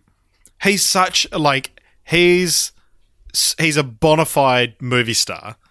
That's inarguable. I think he seems like a real cool dude to hang out with. Like, I would love to meet Tom Cruise. You watch an interview with him, and he's like so friendly, and like everyone says he's like the nicest guy. Simon Pegg says he's the nicest guy he's ever met, and Simon Pegg is one of the nicest guys I've ever met because I've met Simon Pegg. Yeah, and we just watch him in interviews, and he cares so much as well. And you can tell with these movies, you watch him in interviews, you read all the behind the scenes stories, and even just watching all the stunts he does, he cares so insanely much. The fact that he'll strip himself to the side of a plane just because he thinks this will be good to watch, I should do this. And it's the only other person that's really kind of like that is The Rock, but whereas Tom Cruise is 20 years on The Rock. Yeah, and also so when The Mummy does bad, what does Tom Cruise do? He gets up and tries again with something like Fallout, whereas The Rock fucking starts a flame war on Twitter with people. But whereas Tom Cruise is an adult and can move on, whereas The Rock is just worm has turned on Dwayne Johnson. He used to love that guy. Yeah, but then I just hate his little how personally he takes when people don't like his films. Yeah. And how about he has to shove in people's face that Baywatch is a real good movie and critics hate it but always just love it. It's no, that's just a fucking boring movie, and that's the worst thing a movie should be is boring. So it's interesting that you should talk about how much you love Tom Cruise, Richard, because I actually have him here right now. He's on the phone. Hey there, Richard. How's it going? Oh my god, hi Tom Cruise. That's so exciting. Do you have any questions you want to ask me? I would love to know. What's been your favourite stunt you've done?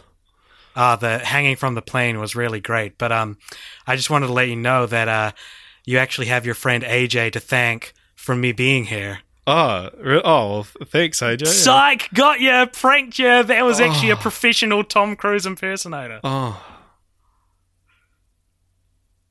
That is really uncool. Oh, Jess is crying for me. Good on you, Jess. We gotta if you haven't heard this, you gotta look up. We'll try. Maybe I can put it at the end of the episode. It's just such a the that is so uncool is an iconic piece of dialogue that has stuck with me.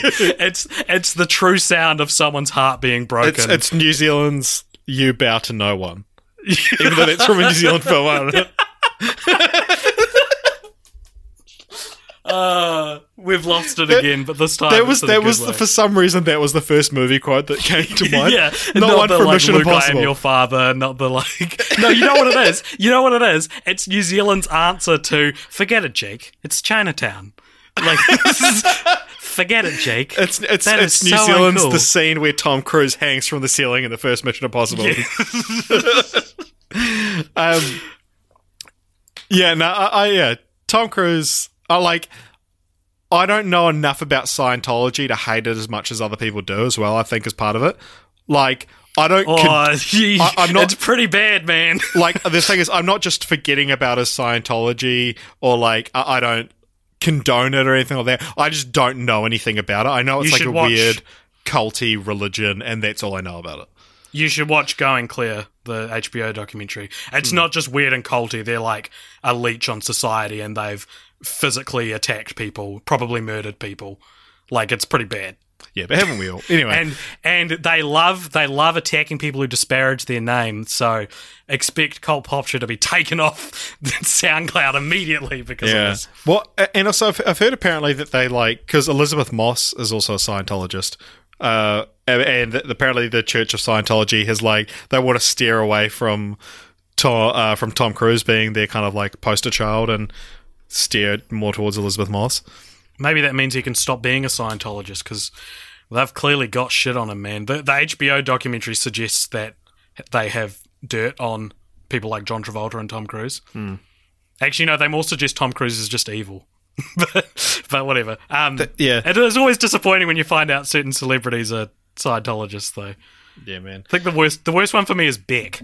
I don't even like Beck that much, but it's how can such a cool musician, such a cool, grounded musician be a Scientologist?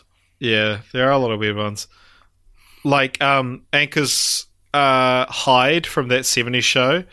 He's one, and because he's one of the Weinstein effect people that's he actually raped people, but he hasn't been taken off his show because he's a Scientologist. He has now. Huh? Yeah, he has now, but he took a fucking long time to get taken off. Cool. Hey, what else have you got to talk about, man? Because this is quickly becoming our longest episode to date. It's right on track to beat Transformers. Was Transformers our longest? I'm pretty sure it was, yeah. Okay. Well, okay, those are my three main talking points. Now is time for a segment we like to call Continue the Franchise. Boy, have you been holding out for this, listener. At nearly 2.5 hours in. I can't wait for all the people messaging us and be like, I'm not listening to this because it's too fucking long. This was for us. This podcast was for us. We needed this. This Do you is know how many Earbud films we all watched? The discussions we had to get out. Do you know how much theory I had to write on my Google Docs about Earbud? Do you know what? Coming into this, I was worried I didn't have enough information on Mission Impossible. Mission Impossible Earbud. Is that your Continue the Franchise? No. Right, AJ, go for your Continue the Franchise, mate. Okay. So... Oh, actually, sorry. So I'll talk about... in terms of what's planned, there isn't an official Mission Impossible 7, but apparently at the premiere of Fallout, Tom Cruise, after the film, Tom Cruise turned to Chris McQuarrie and was like, yeah, I reckon we could top that. I didn't really like it, Chris. I did read on Reddit the other day that Chris McQuarrie has said the reception to 6 has been so good that he's cautious to return. And to be honest, my overall Continue the Franchise would be, don't. Let it breathe. Give us that time gap again. Let us into that next era of film, and then let a product of the times director direct that film. I don't know. Because it does feel like this one needed to be so soon after because it is a sequel. Yeah, exactly. Okay, so my Continue the Franchise I almost don't want to do yet. I want to do I don't want it to be the next Mission Impossible. But I did think a way to kind of revitalize it, should it ever get stale, is to go the Archer route and do Mission Impossible, but it's set in World War I. And you get Tom Cruise back and he plays Ethan, but it's set in World War I. Because I'd sort of talked before, as an example, you could set it whatever time period where spy agencies exist. I talked before about how Mission Impossible feels like James Bond without the rules. And if you'll cast your mind back, you may remember that Tarantino once famously tried to direct Casino Royale, and he was going to do it black and white, set in the 50s, with Pierce Brosnan as Bond. And they didn't do that because they were like, nah, we got to keep it safe. We got to do what, we want to just keep doing genuine Bond movies. And I love Casino Royale, so while that sounds like a fascinating movie, it's not necessarily the best thing we could have got. But I do wonder if Mission Impossible really wants to be if Mission Impossible wants to be the James Bond killer, which maybe it doesn't, who knows, and they either start playing it safe, which they haven't done historically, so I wouldn't think they would, or they do the opposite and they turn it on its head and do an episode set in the 20s or the 40s or the 60s, or even the future. I don't know. I think that'd be an interesting. Well, there is kind of a Mission Impossible in the future. It's called Minority Report. Yeah, because it does actually have almost the same plot as the first Mission Impossible. True. There you go. So I don't know. What do you think? I think it's interesting. Yeah, it's Yeah, I mean, I'd like to see it, but at the same time, yeah, I don't necessarily want it to be that, you know? Yeah. Also, the other thing I should mention as well, that there was rumours of that Jeremy Renner's character was introduced in the fourth one to take over the franchise. Like, people were talking about that, but I mean, which would make this one of two times that he's like brought into a franchise to take it over, and then the original person's just like, no, I want to keep doing it. Very similar franchises as well. The other one being the Bourne series. But Jeremy Renner makes his name for being the underplayed cast member in different franchises, because you could say the same thing about him. Like, he's one of the only one of the only original Avengers without a solo movie. Yeah, you know. So yeah, I just think he's not a leading man, really. I mean, he was good in the Hurt Locker, but anyway, Mike continuing the franchise. I think, correct me if I'm wrong, but the Apostles are still out there at the end of the 7th film, right? Yeah, I'd say that's probably where they're going to go, which kind of disappoints me because Lane's still alive as well. Yeah. So, yeah. I don't know. I'm only disappointed because it implies that they're going to bring him back, and I don't think they should. Yeah, I mean, in terms of like a real continue the franchise here, going after the Apostles, I can't think Mission Impossible.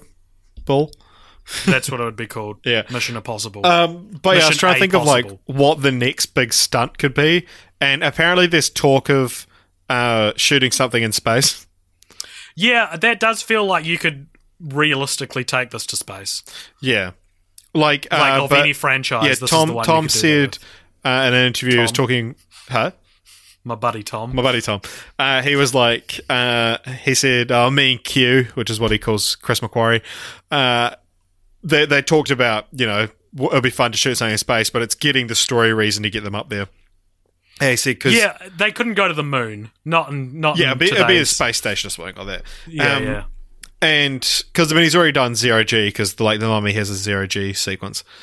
But, yeah, I mean, there's like that, because he said it could be like doing a jump from space, which is just like a higher version of the Halo jump, high altitude lightning jump they did in Fallout, which Tom Cruise trained for a year for, and they did 108 jumps. I would say that gravity is almost Mission Impossible in space. There's no like spy asset to her, but she's still like on an impossible mission, you know, like against the odds, which is essentially what makes up the set pieces of Mission Impossible films, is that they're against the odds. I mean, I'm sure they'll think of some great shit, but yeah, I mean, going after the remaining Apostles seems like where the franchise is going to go next. One other thing I did want to say about Tom Cruise. What was I saying? So he talked about that. He said, We're a full Avengers movie into this podcast, people. This is our longest episode by almost 20 minutes. No, I feel like most anticipated of 2016 was this long. Oh, right. Okay, I was just counting film franchise fortnights. Let me see. 2016. Oh, the very first one you did? No, it would have been the second disappointing, I think.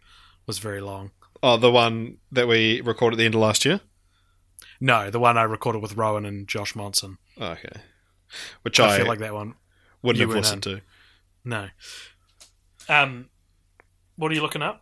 I'm trying to find our longest episode. It was a full 12 minutes shorter than we've been going at the moment.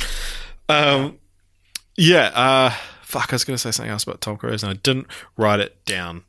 Which just goes to show you, fam, always write down your stuff. Is that it? Yeah. Do we have anything else to say? I don't know. I think that's it. I have fan mail. Do you want? No, we were gonna do fan mail this episode, but the fan mail always ends up taking fucking ages as well. It's real long, so we're gonna have to leave it another week. I can't fathom someone listening to a 3-hour podcast on Mission Impossible. It would get to 3 hours as well. Jesus Christ. All right, should we do franchise roulette? I'm so excited to do franchise roulette. Oh my god. Yep. Do you want me to get the list? I've got the list up in front of me. All right, here we go. Random number generator. Wait, should we explain what it is first? 262. All right, you explain it. I'll find it. So this is a segment where we choose our next franchise, which we haven't done in a month. So this will be in 2 weeks' time. We'll have watched all these films and we'll be talking about them. And while Richard's looking that up, I'll also just say that if you like Cult Popture, then please find us on Facebook and YouTube and SoundCloud and iTunes and Instagram and Twitter. Follow, subscribe, whatever on all those things. There's also the survey. It's still up, so please go to the survey, link in the description to find that and let us know what you think. Because do you like 2.5 hour long podcasts, for example? Do you? I remember the thing I was going to say about Tom Cruise. Oh, God. Really cock teasing that franchise reveal. It's a good one too. Good. On Reddit the other day, because another thing I like about Tom Cruise is he doesn't take himself too seriously. Because he did like Tropic Thunder, which someone like Leonardo DiCaprio would never do a role like that. But that was Tom Cruise's idea. He read the script and was like, it was actually the whole character was his idea. Because Ben Stiller had written the script, and he's like, Tom asked if he could read over it, and he's like, it needs more pressure on the guys. They need a reason to keep filming, so you need to add the studio in here. And then they wrote the character. He was like, Tom, he was like, Ben, I have to play this guy. He was like, I want to have fat hands and I want to dance, and he just like made this character of Les Grossman. But he doesn't take himself too seriously. Do you know what? It almost made me forget what I was going to say. But someone on Reddit was like, they talk about Tom Cruise and Tropic Thunder. I barely recognize him. Someone was like, to me, this was the point when Tom Cruise was no longer considered box office poison. And I was like, what the fuck are you talking about? You think that Tom Cruise, so literally look it up. Tom Cruise, between a film, I think it was called Legend, which was the film he did before Top Gun, between that, so that was 1984, between that and The Mummy in 2017, he had a box office hit, every single film. He hadn't started a bomb until The Mummy. So that's like 30 years, or 33 years, he was box office success. And this guy's like, actually, he was box office poison until 2007 when Tropic Thunder came? No, 2009. I like how you derailed our flow of the podcast so you could bitch on a Redditor. No, it's just a fucking idiot. So I replied and I was like, actually. Yeah. Anyway, join us next Film Franchise Fortnights in 2 weeks, where we will be talking about the 3-film franchise. They're animated. AJ, do you want to guess? Aladdin. No. 3D animated. How to Train Your Dragon. No. Close. It's close to How to Train Your Dragon. Yes. In what sense? Very close. Just tell me, what is it? Kung Fu Panda. Kung Fu Panda. What a treat. Those are supposed to be real good. Yeah, have you not seen any of them? I've seen the first one. I've seen the first one as well, yeah. I've heard fantastic things about the sequels. All right. So here it is. Who knew Mission Impossible would be our longest episode? we just got to end it, man. We got to just end this episode. I do want to look up. No, God. Why? What are you doing? So, this podcast is now longer than any of the Mission Impossible films. All right. Thank you for listening, everybody. Thank you so much for listening. We'll see you next time. Bye. Do you know what's funny? Bye. Are you still going? I'm about to hit stop. Well, I was just going to say that it's funny that we were like, let's aim to put the the promo in the middle of the episode. And then we got to it and it was like over an hour in and I was like, fuck. And then it's like it's before halfway. All right. I'm going to hit stop now. Thanks, everyone. Bye. Who was it that jacked it up? Because we'll give them $5,000 now. It's actually my good friends, JJ, Dom, and Randall from The Edge. Oh, you're joking! You are joking! We could hear them in the background thinking, is this... Tom, Jesus, Simon, sorry for letting it go on so long, but you sounded so excited and we just didn't know when to jump in. I've never been more excited until now. No, Simon, dirty dog. Simon, this is not Tom Cruise. He's an impersonator called Evan Ferranti from America. You guys, TomCruise.com is that's his actually. website. Nah. Oh, you're joking. You just interviewed a fake Tom Cruise. Get a life. Oh my goodness. Are you kidding me? That's just so uncool. Oh, that's super uncool. Well, that'll be in the newspapers. Poor old Sam's crying for me. Good on you, Sam.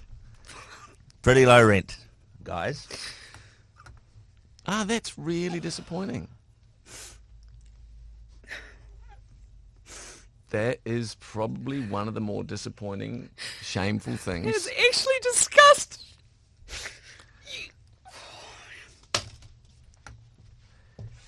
Wow. Wow, that's really, that's pretty groundbreaking radio right there. Interesting. I don't quite know what to do about that, but I think we'll just stand down whenever we think about it. Yeah.